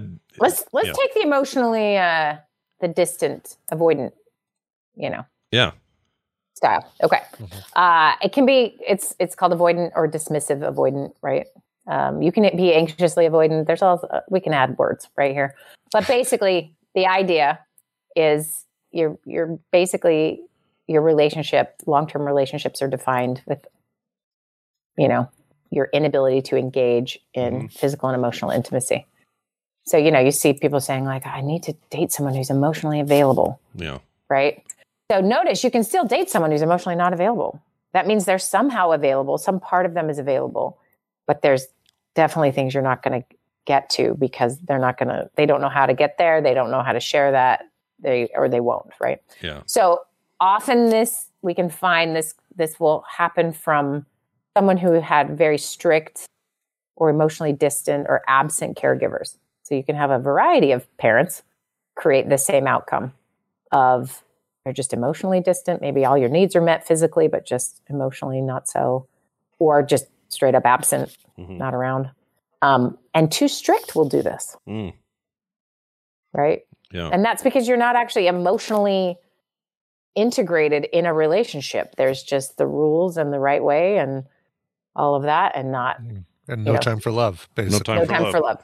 Yeah. And I say this all the time, and I think this applies here, is like the role of parenting was the most important thing, not the relationship of parenting. And so that strictness and that distance, it creates that distance. Okay. And also it could be just that they expect you to be independent, or if you depended on them, you were in trouble for that. You got rejected if you expressed your needs or emotions. And then maybe they were slow to respond to like some basic needs. So what that teaches you as a kid is my needs are not going to be said out loud, right? Because I have to protect myself from them being being denied or ridiculed or getting in trouble for having needs. Right. So yeah. And that can be from a down, like an outright neglectful parent all the way to just like a busy parent who's just kind of disinterested. Yeah. Okay. So then you just get real independent so you don't have to rely on support from anyone else. Yeah. Right. Super easy. Yeah. No problem. Just turn that leaf. You're good. Yep. Right. And then as adults, their relationships tend to be at arm's length. They just have no idea how to go deeper. There's just never been any kind of safe practice to do that. Yeah, both. I mean, their romantic relationships and their parenting their own kids. Yeah. Same kind of thing. And kids are a really great way to activate your attachment style deficits because they require you to attach. And Puts some them people, right out on stage. Yeah. It does. And I think, Scott, in our case, I've analyzed our parents' attachment styles a little bit. And I think Dad came from a very detached father, and that he was leaps and bounds better. Oh yeah, he was that weird, rare, like the chain breaker. The chain breaker, especially for the males. And I think a big influencing factor was that his mom was very gentle and a very attachment based. For someone who especially with him, like whatever reason, very gentle and so I think that that created some of that resilience that maybe wouldn't have come otherwise, right? Okay. So, any questions about the avoidant? No, that don't make sense to me. I get it, especially the anxiety one, which I did not know existed either. These are all new terms, but they all make sense now that you describe them. Yeah. So the anxious attachment style, this is what most people get excited to talk about, because the avoidant ones, we all just say, oh, they're emotionally unavailable, and then they turn on the TV. It's not like they aren't texting you all night and making you, whatever. But the anxious attachment style tends to get more attention. And there's two different ones, an anxious ambivalent and anxious preoccupied. So the core characteristics of this kind of attachment is the fear of rejection, of abandonment, needing that partner for validation and emotional regulation, like I was saying before, and really shows a lot of codependency tendencies. So we have a clinical pathological term for a severe case of anxious attachment style, and that's borderline personality disorder. So we've literally given it a name and a lot of stigma. BPD, baby. Woo, people love that one. Yeah. When really there's almost a depersonalization that occurs. The codependency is so strong. I am nothing without this person. And the fluctuating between they're all good or all bad. I mean, it's more complicated than just anxious attachment, but that really is at its core. Right. Okay, so let's talk about how you get anxious attachment. And it comes from inconsistent parenting that is not attuned to the kid's need at all. So basically, the child has a difficulty understanding their caregivers, has no security for what to expect from them in the future, doesn't understand what happened in the past, often gets confused, just by their parents' different relationships, whether it's their marriages or friendships or something, and just feels unstable. Yeah. And so they have high distress when their caregivers leave. And, sometimes the parents will be supportive and responsive to the child's needs. And then at other times not, which adds to this, like, it works, it doesn't work, it works, it doesn't work. Just alternating. And that's pretty problematic. So that would look like, from a parent standpoint doing this, it would be overly coddling and then detached and indifferent, right? It would also, the parent is easily overwhelmed. So the kids are sort of observing this just, stress, panic, mood fluctuation. Yeah. And suddenly, like, my parent is out of control. They feel out of control. And that, makes everything feel out of control. And then that similar attentive sometimes and push you away to others. And then here's probably the kicker is parent making a child feel responsible for how they feel. So these kids grow up thinking they're supposed to take care of other people's feelings. Right. And so in order to do that, you got to be close. You got to be observant. You got to be reading every single sign that's ever out there. And I'm not okay unless that person's okay. So people pleasers are like, if we had a spectrum here, codependent all the way to, borderline personality disorder, you have a spectrum here of, I got to make sure everyone's happy. I'm taking care of everyone in this room. This stranger needs me to make them feel good, to, pretty extreme. Yeah. There. How come we have these, why, like borderline personality disorder or autism or whatever, it's always a spectrum, but we all like to have it in these little black and white holes, don't we?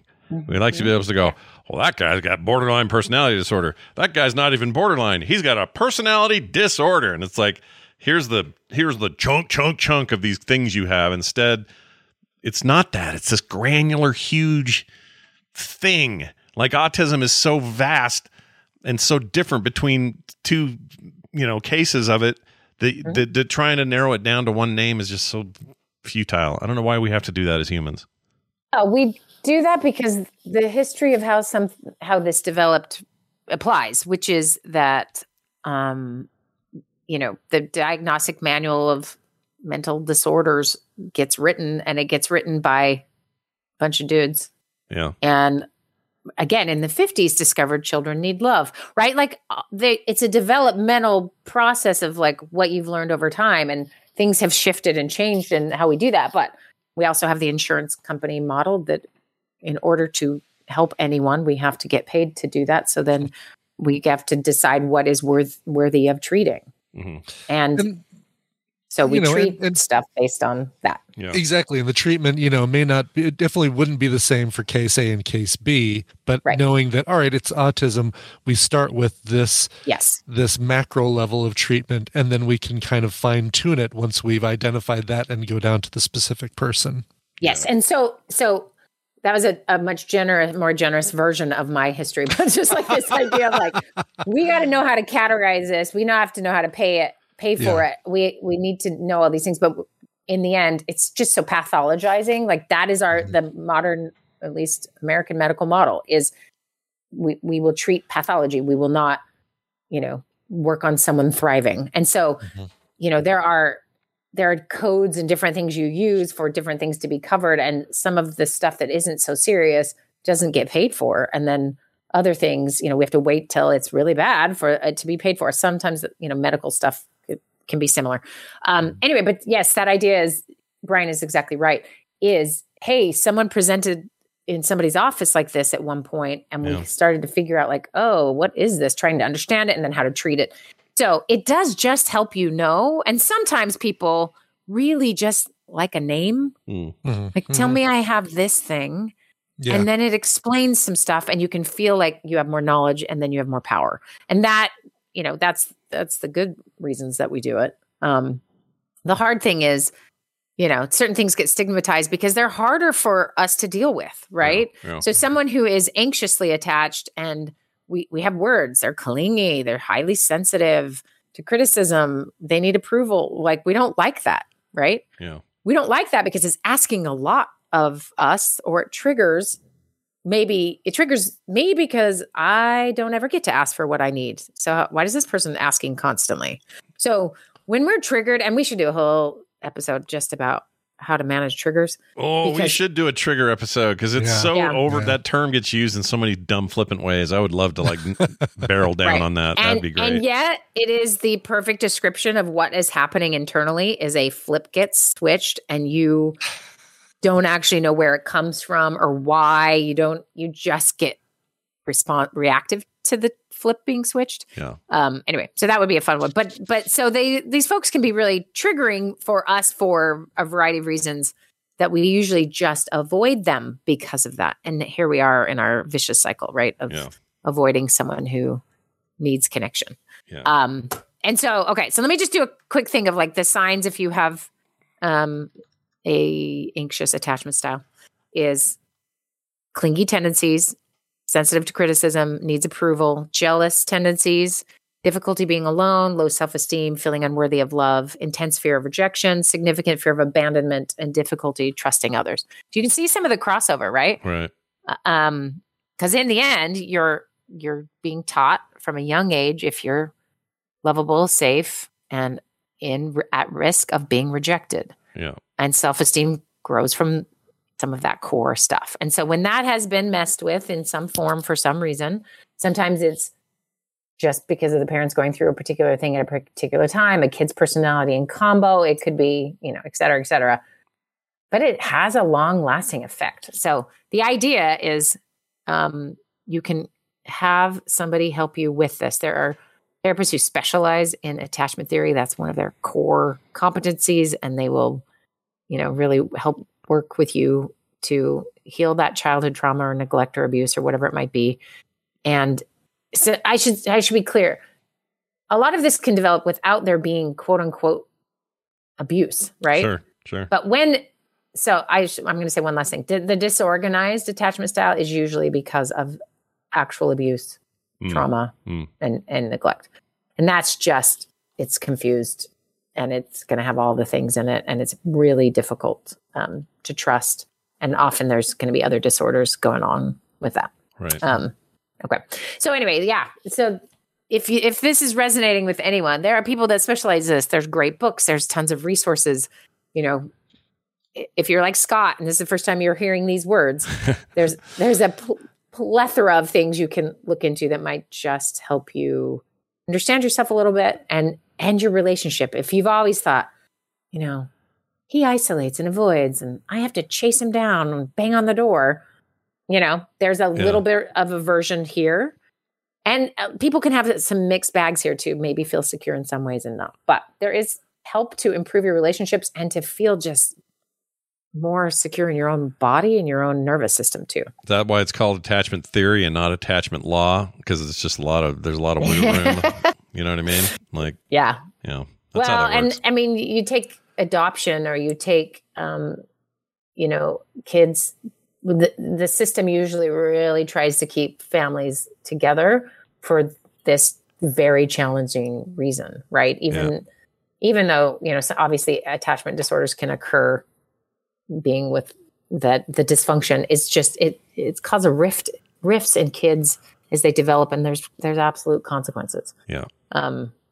So it matters. And a lot of people may just be like, I don't know why I'm this way. And so maybe hearing this, thinking they can get some resources, it might be helpful. I hope so. Yeah, I think so too. Let us know. And I think we should dig down into the old trigger business next week. Yeah. Let's make that a goal. This is what I would love. I would love if we could get a cannery of weapons, my favorite term. A group of like different triggers that like people, I don't know, is there a place for them to put this? They could we could do it in Discord, or so we can we'll make a thread in there or something. Yeah, a little thread where you're just triggered by? What triggers you? And let's be clear what we mean by trigger. So it is a physiological response internally. So your chest gets tight, your stomach drops or gets a little sick or anxiously, like, your shoulders clench, your head suddenly pounds, like you are having a bodily response to something. I'd love a list of that. Like, that's how you know you're being triggered. So you want the responses, not the things that trigger you, but the things. No. I want them to gauge it based on that criteria, and then they can list what it is that triggers them. Sometimes you have to go the other direction. You're like, ooh, you know what always makes me mad? When this person says, I'm sorry. Okay. Yeah. And you're like, why does it bug me so bad when Mary says sorry? Other people can say sorry and it doesn't bug me. Mm-hmm. So you have a like irritated, like, ugh, and you might feel it in your chest or your gut.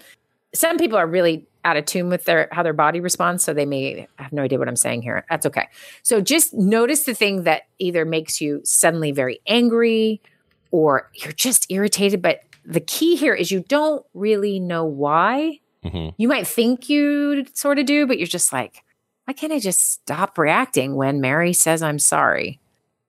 And so that kind of thing. If we could just get like a nice list, I don't want to, I mean, it can be like, oh, when someone brings up politics, that's fine, but I don't care what the actual thing is so much as, give us a thing. And then it'd be interesting if people had just a, like, do you know why? Yes or no? Well, so for people who want to go check it out, up on I just did it on the Morning Stream TMS chatter group. I created a thread, which is it's almost like a separate place to type, so it doesn't get lost in the mush. Mm-hmm. And I basically asked, not only what triggers you, but how does your body and your mind feel? And I referenced the segment. So a lot of people haven't heard this yet that are seeing this and I'm like, wait a minute, what? But when you hear this, and you'll know when you hear it, go over to that thread and add your thoughts. We'd love to hear what you think. Yeah, because it'd be nice to see the range. And then we also might find that there's a lot of just common threads we all experience. And then the most fascinating question to me is the why. Yeah. Like, so I'll give you why Mary, who's not a real person, but why when Mary says sorry and someone else says sorry, why that would trigger somebody is that Mary is centering herself in your experience. Yeah. And someone else is like saying, oh, I'm sorry that I blank blank, when you're just like, what? No, but you're not thinking about it because suddenly social norms require you to go, yeah, I mean, it's okay. Yeah. But something in you is like, this is off. Yeah. This is not okay. Yeah. And someone else says sorry and you feel like they have centered your pain instead of their own need to be a good person or something. And you feel very differently. And this is, if we boil it down, it's like your gut reactions or some things going on there. So, give us a nice list, and then we could talk about how it works and tackle it. And maybe Scott and Brian, one of you is our willing victim. Yeah, I'd be a victim. I don't mind. Nothing ever triggers me. No. Trigger free. Brian is a trigger-free zone. Brian's trigger. Never try. Yeah. Brian is like a gun that you can't fire. There's no trigger. This is zero. Right, exactly. Yeah. Loaded, but nothing to fire. Yep. Okay. And I love it. As of several years ago, no bullets either. That's right. Excellent. Not effective bullets anyway, right? Let's keep it. Right. Yeah, exactly. Yes. All right. Good. Yeah, no, this will be good. I look forward to it. So that is in there. We already got Claire yapping about it, so we'll find out what she has to say. Oh, God.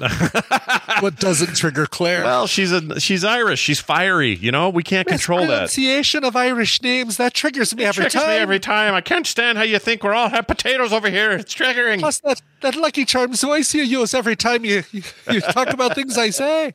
Yep. So she's got a lot to be triggered about. We'll find out more next week. Claire, I'm here for you. Yeah, she's here for you. And she's here to meet you in Vegas in a couple of months. So that'll good. be fun. Oh, wow. Yeah. Yeah, that'll be fun. Block out Claire. some time, Wendy. Yeah. Claire, real quick. When I respond with a terrible Irish accent, know that I have a problem I can't control. Yeah. It's my look. It won't sound Irish, but that's what my brain will be trying to do. So I apologize in advance. Don't feel bad. She's terrible. It's all good. All right. Well, we'll do this again next week. Wendy, it's always good having you. Realsteps.org, everybody, if you want to follow along with some of the cool stuff Wendy's doing. Yes. And, we next round starts March 6th. Monday. It's that's just coming around up. the corner. Yeah. It is. It's going to be great. So sign up ASAP. Get in there. It's Okay. Wendy Dunford. Wendy, have a good one. We'll see you soon. You too. Bye. Okay, bye now. Oh, she's Wow, this jeez. stuff really She doesn't went just crazy. hang up. She puts the phone in a in a food processor. Yep. It sounds like. You know, you think I hang up fast? Psh, Wendy. Yeah, She's got Irish, it going on. Irish exit with her. It's an Irish exit. Oh, by the way, Carter taught me what a whore's bath is yesterday. Oh yeah, armpits. I'd never heard this term, and my daughter tells me for the first time what a whore's bath, because we were kind of bathing Rainer for her bandage change. Yeah. And just, rubbing her down. We got a little bit of this spray stuff that's antiseptic and that. And she's got these wipes. She's doing her arms and stuff. And she goes, yeah, it's like a little whore's bath. I'm like, what are you even saying? I've never even heard of that. George Carlin had a whole big thing about it. He didn't call it a whore's bath or sex worker's bath is the appropriate term now. But it's armpits, teeth, asshole, and the something canal or something like that. Like, oh, geez. All right. He had a whole thing. Like, I'll have to seek that out. You don't need to take a shower. You just got to clean the teeth, armpits, asshole, and da-da-da. I can't remember what it was. All right. Well, that sounds... Yeah. It's the cloudy cocktail. I'm sorry, TRPW. That's the worst thing. The cloudy cocktail. That's the worst thing I ever heard in my life. The worst thing I've ever heard. Oh, man. Souls, pits, and tits. I don't like it. Well, anyway, on that note, let's get out of here. That's the TV's Travis. That's exactly it. Armpits, asshole, crotch, and teeth. That was exactly it. Oh, that was the thing? All right. That was it. Nicely done. Check this out, y'all. I got another voicemail.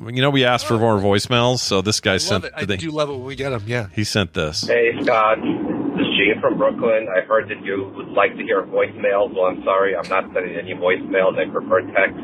So sorry about that. Goodbye. All right, so that's his deal. that's all you get. That's all like I basically get. Yep. Okay. Well, it's unfortunate. But you made a good point. Whatever, send text or voicemails. I don't care either way.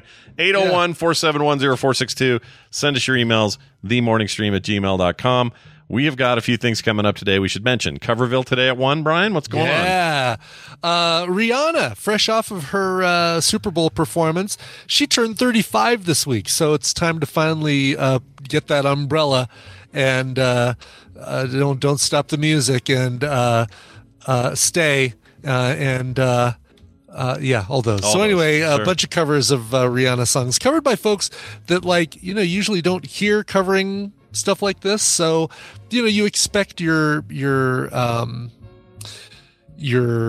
jukebox and your Pomplamoose and stuff like that. But no, we're going to have the Baseballs, Churches, McFly, and Lindsey Sterling covering. And Ellie Goulding covering Rihanna today. So that's a 1 p.m. Mountain Time. Utah's own Lindsey Sterling. Sorry. That's right, with her and her violin. Yeah. So that'll be at 1 p.m. Mountain Time, twitch.tv/Coverville. And of course, I will be playing some Marvel Snap during the whole shenanigans. So nice. Through the entire ordeal. By the way, ordeal. So I learned something yesterday about how Rihanna says her own name. Check this out. Yeah. Let me play it. I have it right here somewhere. Hold on. Where's the volume on this thing? Oh, no. Oh, my gosh, YouTube. What have you done? Hold on. Oh, I know why. I know why. You know what? That's dumb, YouTube. If you have it set so that other videos are low in volume, music or whatever. Mm-hmm. All right, guys. There you go. And you forget to put it back to full. The shorts will be low and you can't adjust them. What is the point of that? All right, here we go. And is it Rihanna or Rihanna? Rihanna. I say Rihanna, but Rihanna is still okay. I don't know why. So people say Rihanna. But it's Rihanna. Rihanna. Yeah. It's like pasta. Pasta or Mario. Yeah. Right. I like Rihanna. It just feels so wrong calling her Rihanna. It sounds wrong, but she seems to be cool with it the either Fleetwood way. Mac song is Rhiannon, not Rhiannon. That's true.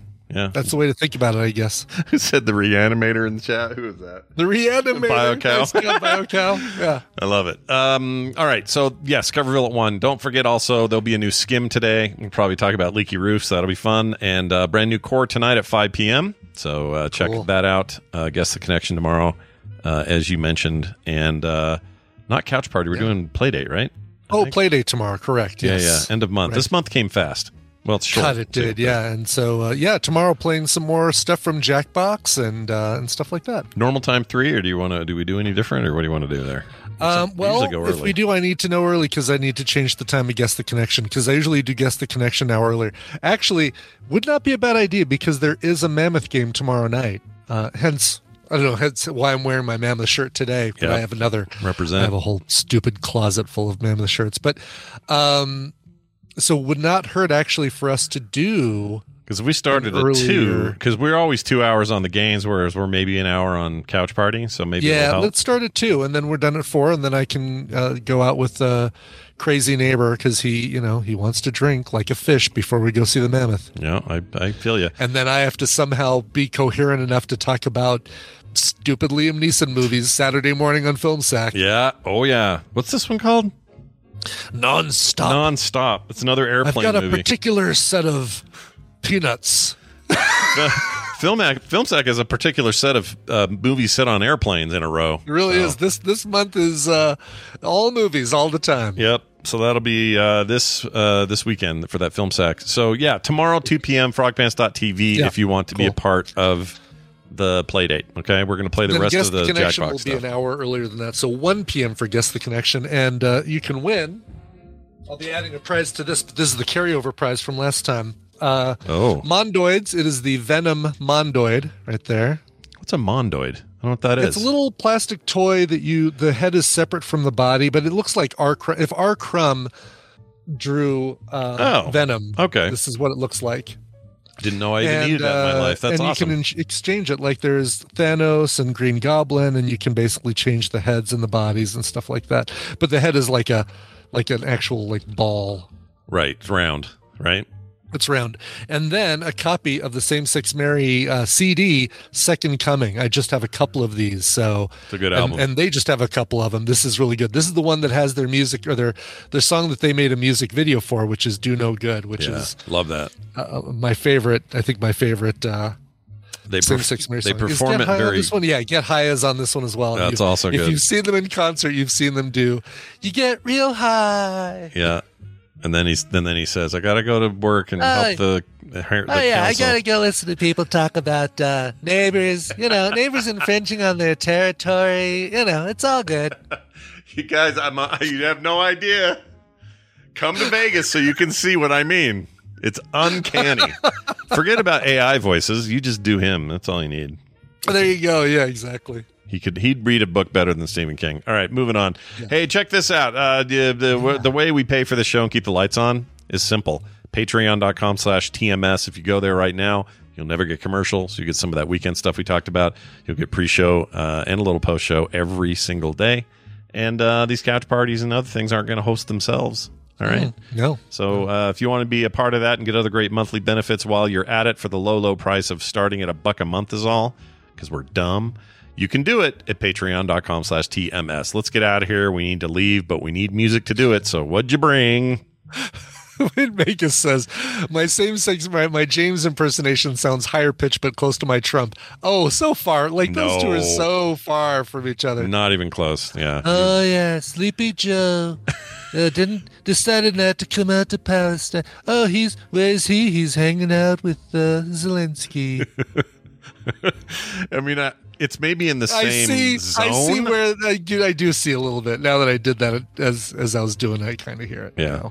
Yeah. Well, anyway. Maybe a little bit. Play us some music, Brian. By the way, speaking of triggering, how many people did I just trigger? Oh, tons of them. No, now they'll have a reason. They'll have a reason to go to the thread and add to it and say what triggered them. Exactly. Say, Brian triggers me every time he does that damn Trump impersonation. Mm-hmm. You did it. Whatever. Tally says how about me. Yeah. Sorry, go ahead. Yeah, a lot of people now. Me. All of us. Everybody. Exactly. All right. Eric B. wrote in and said, hello, Silver and Breed. Very clever. On February 20th, I hit the old dirty 30, but more importantly, it was also what would have been Kurt Cobain's 55th. Could you imagine a 55-year-old Kurt Cobain? Oh, man. So weird. Crazy. So let's celebrate with a Nirvana cover. Insert Brian Vamp About song. Okay. Oh, thanks. You need to put that in there. Scott, 3 random sound clips would be swell. 3? Okay, I can do that. Let's just be random here and go with, hold on. Let's see. Extra TMS. Okay, here we go. How about Troublemaker? I like that one. How about this one? That's what she said. And finally, It ain't got no gas in it. there you go. There's my 3. Perfect. Look at that. Nice combo right there. You can almost put those in a different order and it would be a full sentence. Yeah. All right, let's get to this one. It is Glass Animals. They during lockdown, Glass Animals recorded what they called a quarantine cover series, and this was the first one that they did. So it's appropriately called Quarantine Covers Episode 1.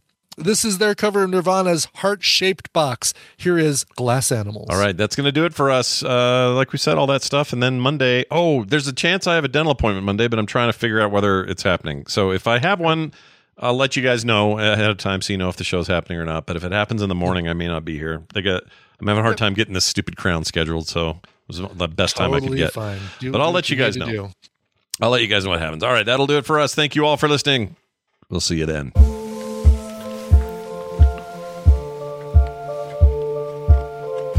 She eyes me like a Pisces when I'm weak. I've been locked inside your heart-shaped box for weeks. I've been drawn into your magnetic trap. I wish I could eat your cancer when you turn black. Hey, wait, I got a new complaint. Forever and day to your priceless advice. Hey, wait, I got a new complaint. Forever and day to your priceless advice.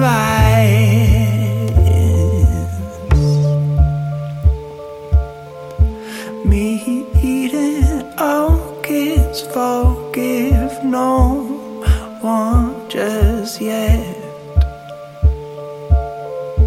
Cut myself on angel hair and baby's breath.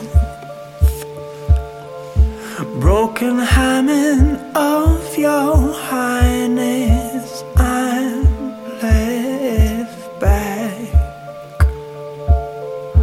Throw down your umbilical noose so I can climb right back. Hey, wait, I got a new complaint. Forever and day to your priceless advice. Hey, wait, I got a new complaint. Forever and day to your priceless advice.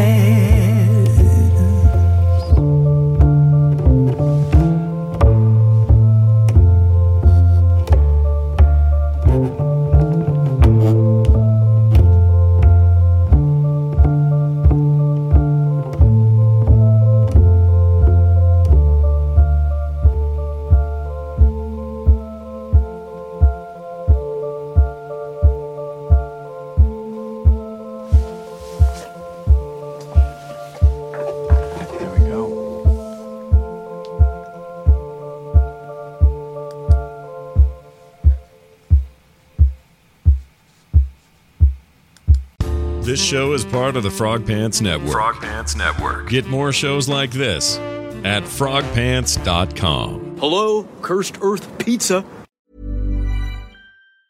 Planning for your next trip? Elevate your travel style with Quince. Quince has all the jet-setting essentials you'll want for your next getaway, like European linen, premium luggage options, buttery soft Italian leather bags, and so much more. And it's all priced at 50 to 80% less than similar brands. Plus, Quince only works with factories that use safe and ethical manufacturing practices. Pack your bags with high-quality essentials you'll be wearing for vacations to come with Quince. Go to quince.com/trip for free shipping and 365-day returns. Even when we're on a budget, we still deserve nice things. Quince is a place to scoop up stunning high-end goods for 50 to 80% less than similar brands. They have buttery soft cashmere sweaters starting at $50, luxurious Italian leather bags, and so much more. Plus, Quince only works with factories that use safe, ethical, and responsible manufacturing. Get the high-end goods you'll love without the high price tag with Quince. Go to quince.com/style for free shipping and 365-day returns.